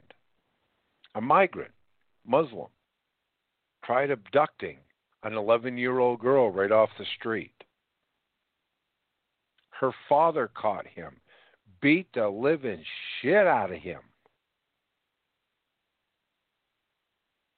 And it didn't matter that he was trying to abduct the 11-year-old girl. The cops arrested the father. Not the Muslim who was trying to abduct an 11-year-old girl. Go figure. Right. The insanity of the whole thing. That's what it comes down to. And this is what's happening. When you can't trust your law enforcement to do the right thing, that's when you must take the law into your own hands, period. Yeah, well, you talk about not trusting the law enforcement. Well, it's not a matter of trust for this soon-to-be former police chief, but I firmly believe she was forced out because of the Antifa BLM thugs. And you would think that the mayor of Seattle would try to convince her to stay. But No, they're always good. Seattle Police Chief Carmen Best plans to announce her resignation. Right. Now, at 11 a.m. Tuesday morning, I don't know if that's 11 a.m. their time or East Coast time, but... that would be their time. So then 3 hours from there, let's see, 12, about 2 o'clock in the afternoon. Yeah. Right. Well, check this out. An announcement will be made Tuesday morning, according to sources. This comes after the Seattle City Council passed its amended 2020 budget Monday that included historic reductions to the Seattle Police Department, such as cutting as many as 100 officers through layoffs and attrition. The action was supported by demonstrators who have marched in the city following the police killing of George Floyd in Minneapolis, but was strongly opposed by Mayor Jenny Durkan and Best. Now, I'm reading this story from KIRO Channel 7's website. In an email Best sent out to her officers,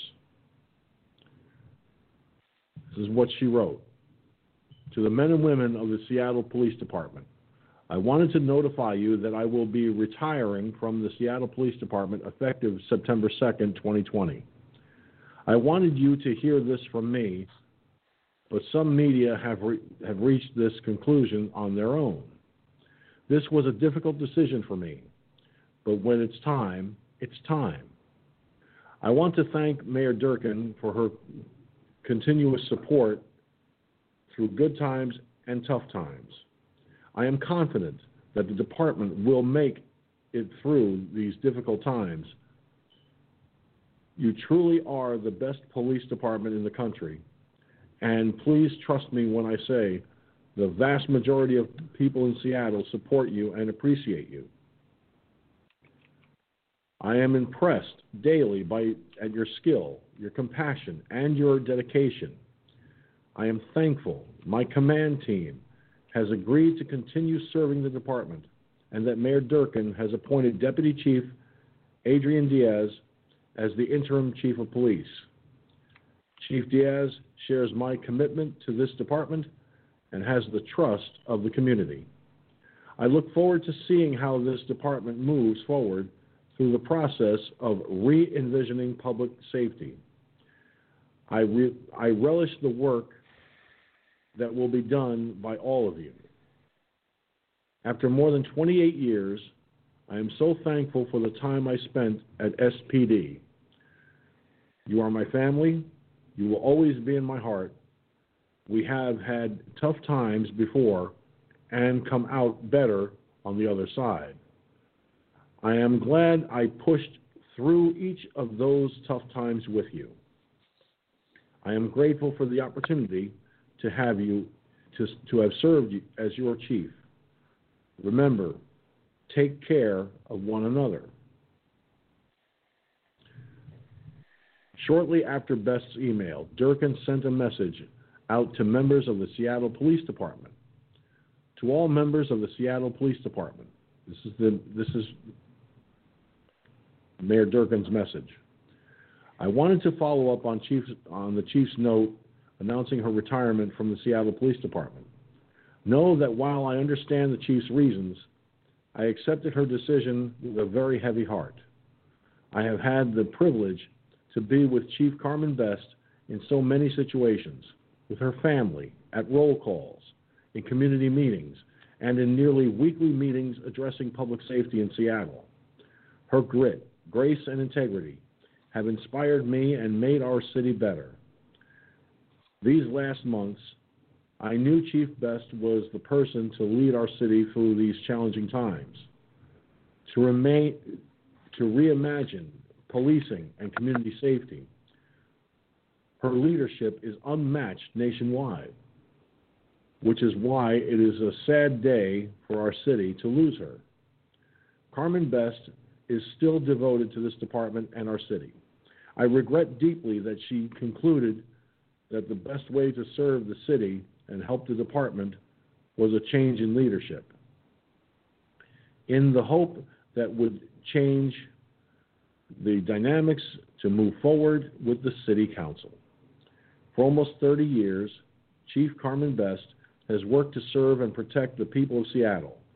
She rose through the ranks during a time when doing so was unprecedented and extraordinary for a woman, particularly a black woman. She defied institutional barriers and always sought to lift others up along the way.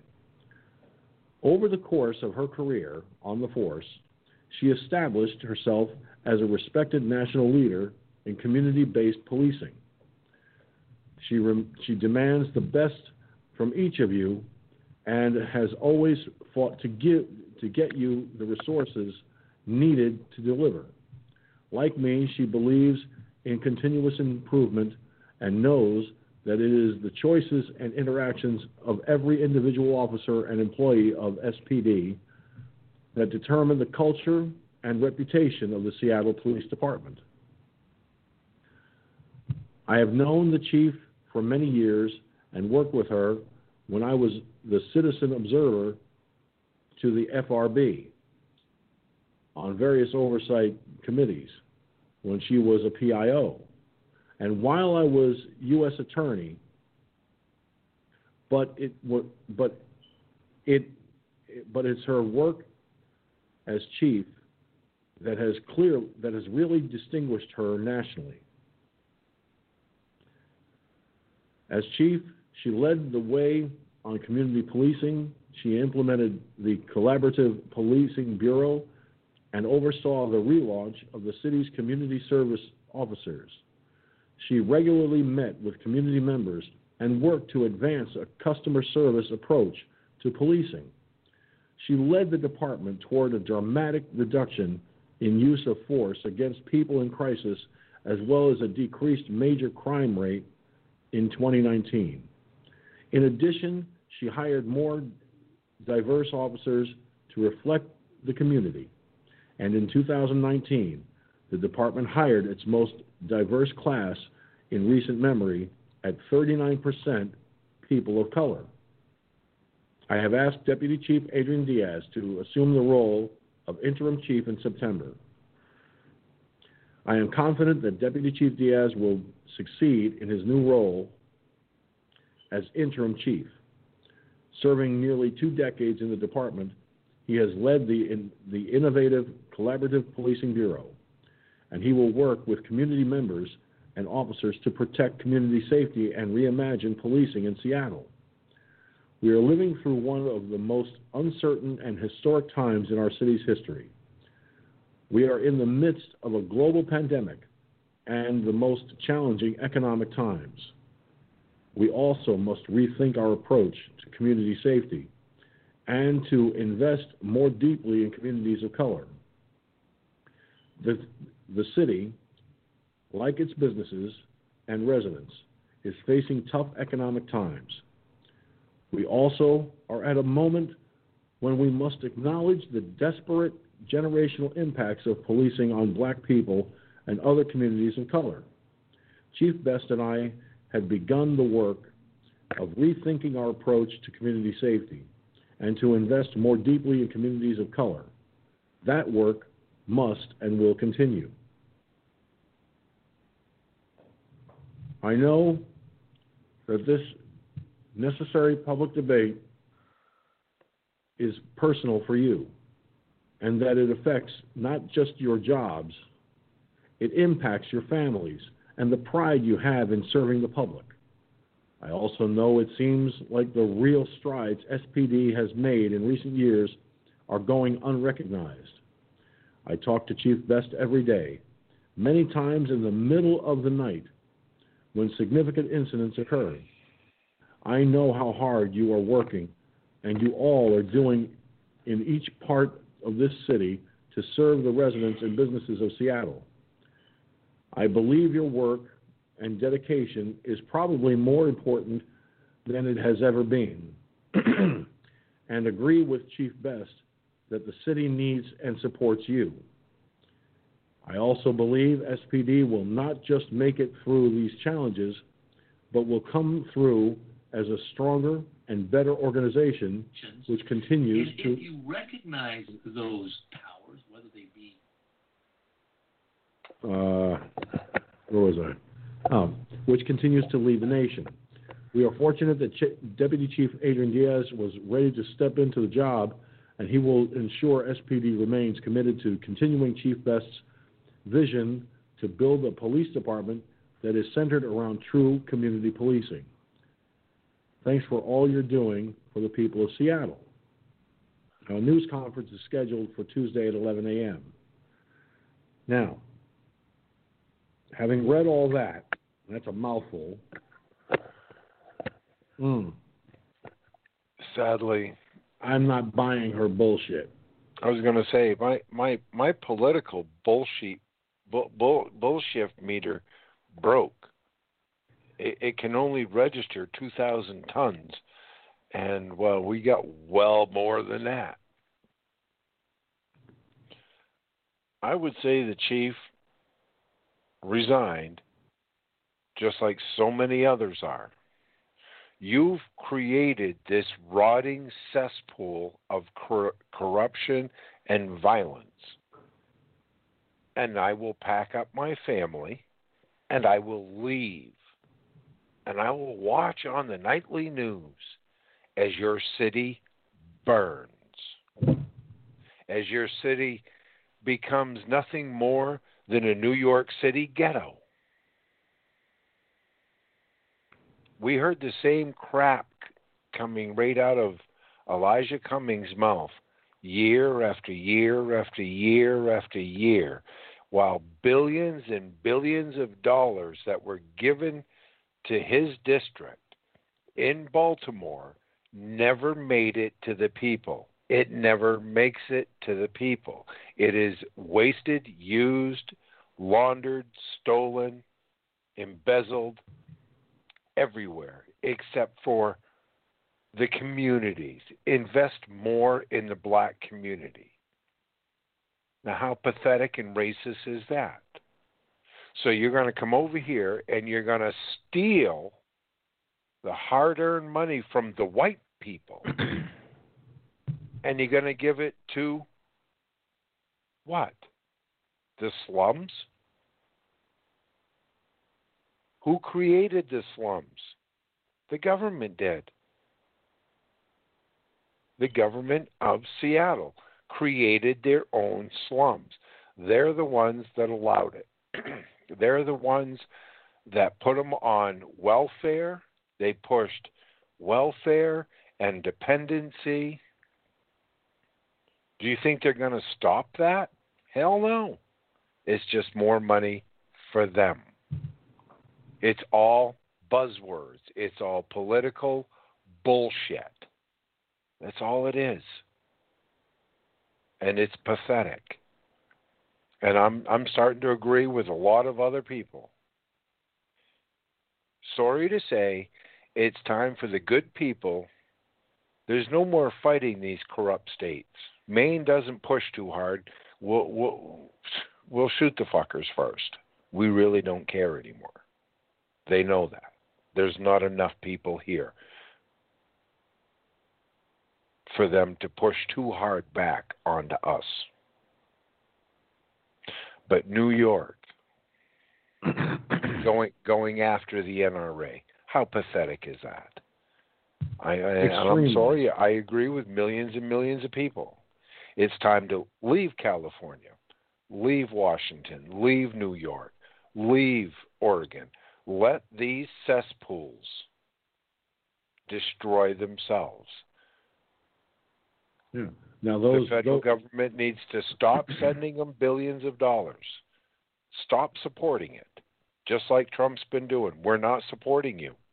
We're all done bowing down and supporting you people while this is what you create.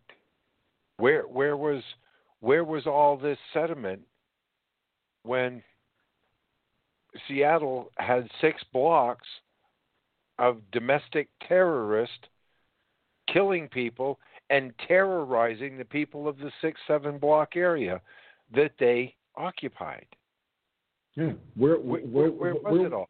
Where was Mayor Durkin when all that was taking place, she was having the police stand down. Exactly. And she had them evacuate a police station and leaving a lot of innocent people to suffer at the hands of these Antifa BLM thugs. Right. And it took weeks, not days, but weeks, 3 weeks plus, to finally get off her ass and let them go in and clear the fucking place out. And in the process, they had people dying in the streets.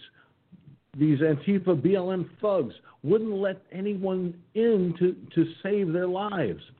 Oh, we know. We know all about it. But this is what's happening. So that's why I wouldn't have read that whole thing. I would have got partway down through it and said, no, that's enough of this bullshit. The chief is resigning because she's had enough. I am not defending this rotting cesspool of corruption and violence anymore. I'm going to set back, save my family, get up. I'm all done paying the high taxes. I mean, how comical is it in New York? Cuomo going to buy him a beer? Here, I'll buy you a drink, man. Come on back so we can tax the living shit out of you. Come on, please. It's the same thing as Mills, right up here in Maine. Oh, you'll get a bumper sticker calling you a boomerang because you left and you came back. Now here's your tax bill. That's the underlying truth of the matter, if people want to face it or not. They have bankrupted themselves, just like socialism always does. Mm-hmm. It bankrupts everything. Well, now that's the Cloward and Piven strategy. Overwhelm the welfare system and bankrupt the country. Then the people will have no choice but to accept socialism as the answer. Take a look around. That's what they're doing. With their COVID hoax, scaring everybody. You know, for the people that their livelihoods and their homes and their businesses that are not in jeopardy, those basically getting paid by the federal government in various jobs, all your public sector, their money's not in jeopardy. They could not care less about you. They don't. Starve to death. We really don't care. Yeah. Look at what's happened. Look at what happened in Chicago. Okay? Yeah. Look at what happened there. Now get this.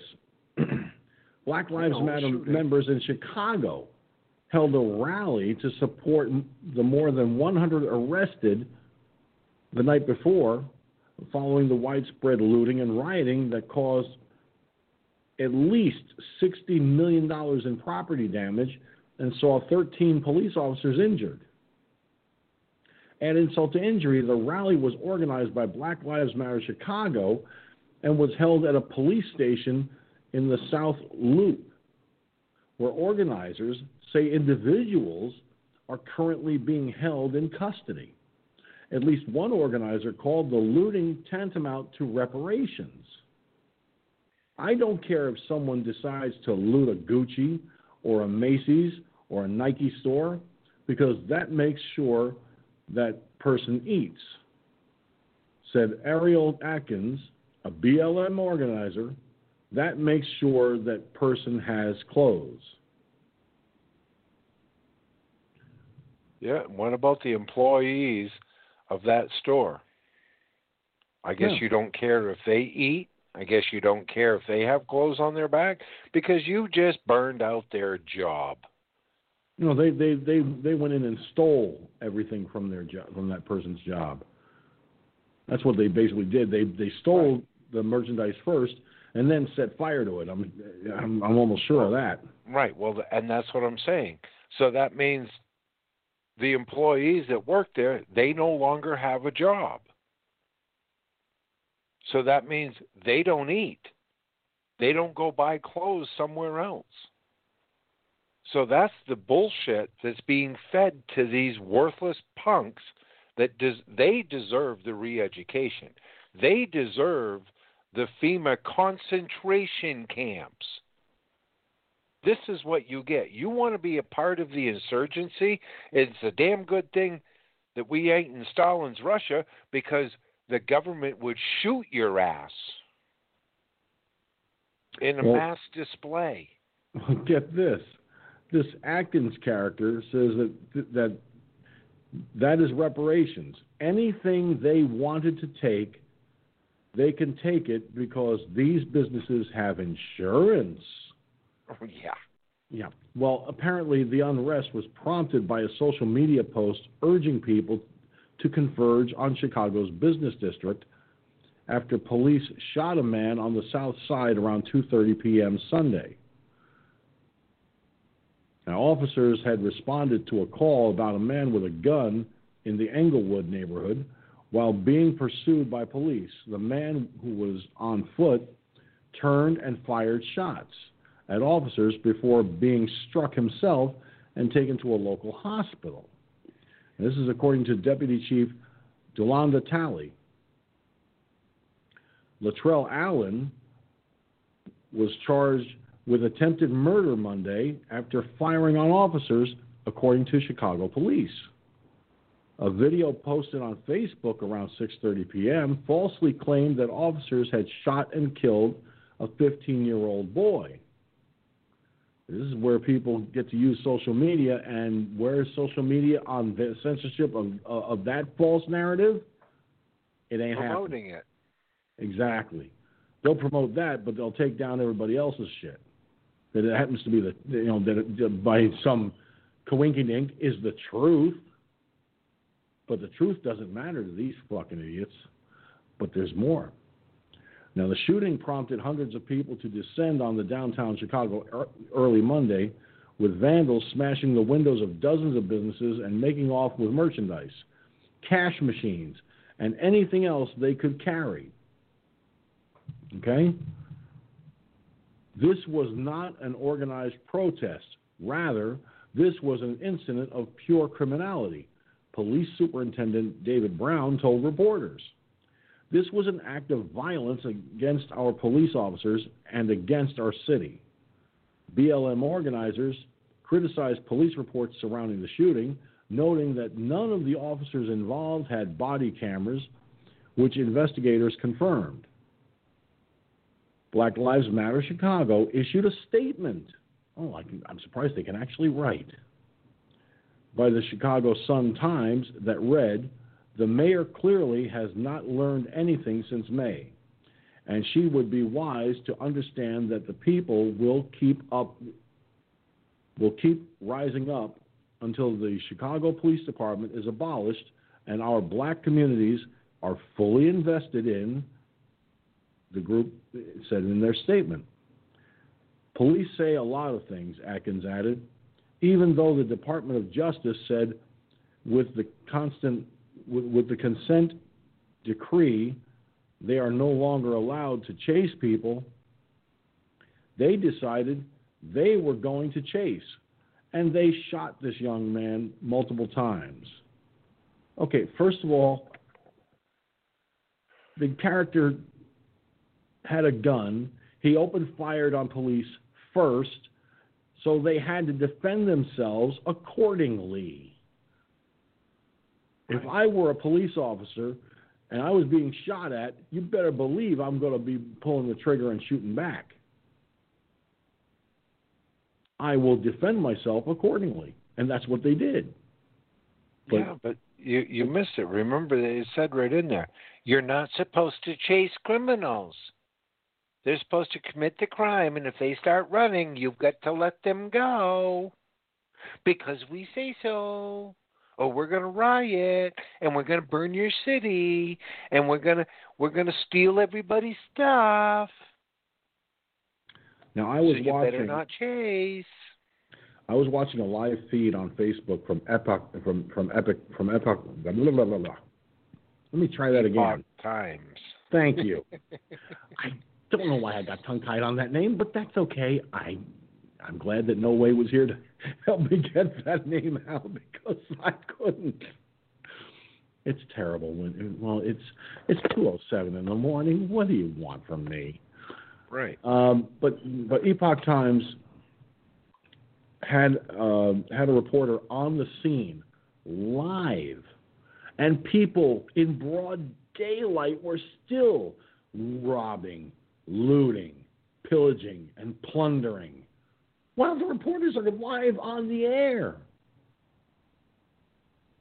So, yeah, that's reparations to you fuckheads? No, that's called that. No, what we call that is stealing. And you know something? The Bible is very clear about stealing.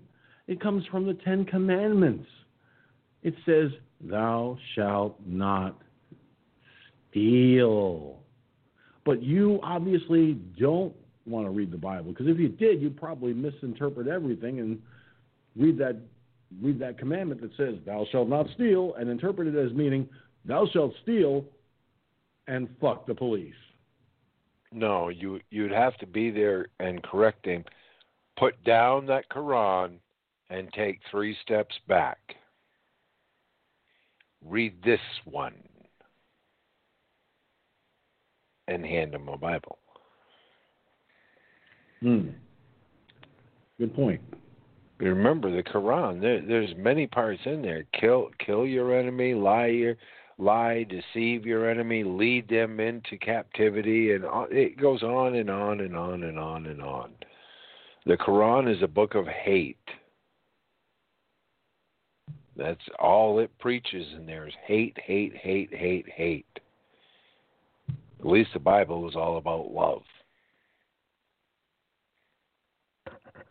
But with that love comes a cost.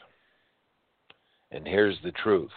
Don't let it hurt too bad. Okay? Oh.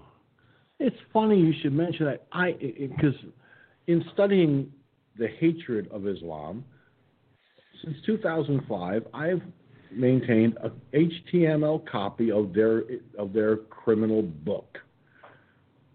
Well, let me see here. I'm going to give people a very nice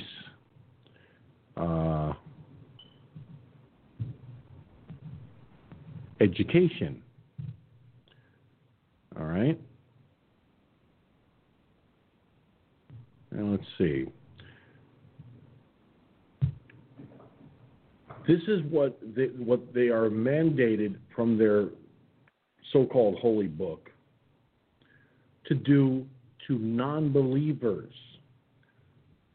Folks, you need to listen to this carefully, because what I'm about to do is what a professor of religious instruction told me. That he said, look at it, read it the way it's written, and then look at it in the reverse. Watch carefully. They're called surahs, okay? Whereas in the Bible, they're Bible verses. Surah 9:5 says, when the sacred months are over, slay the idolaters wherever you find them. Take them and confine them. Then lie in ambush everywhere for them. If they repent and establish the prayer and pay the obligatory charity, let them go their way. Allah is forgiving and most merciful. Now, skipping that part there, that where it says if they repent. Before that, now take that next line, that line before if they repent, in the reverse context, and think about what happened to Daniel Pearl and that other gentleman who was beheaded. Lie in ambush everywhere for them. Take them and confine them. Slay the idolaters wherever you find them. What happened to Daniel Pearl and the other guy? whose name escapes me off the top of my head, but using Daniel Pearl as an example, they laid an ambush for him. They took him hostage.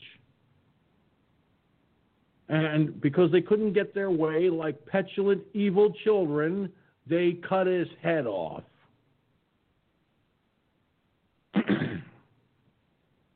Okay?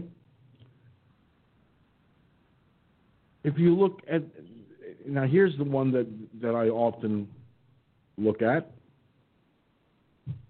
because it's also an instruction to commit violent atrocities or murder. And that's in their book, it's Surah 8:12. And when Allah revealed to the angels, saying, I shall be with you, give courage to the believers.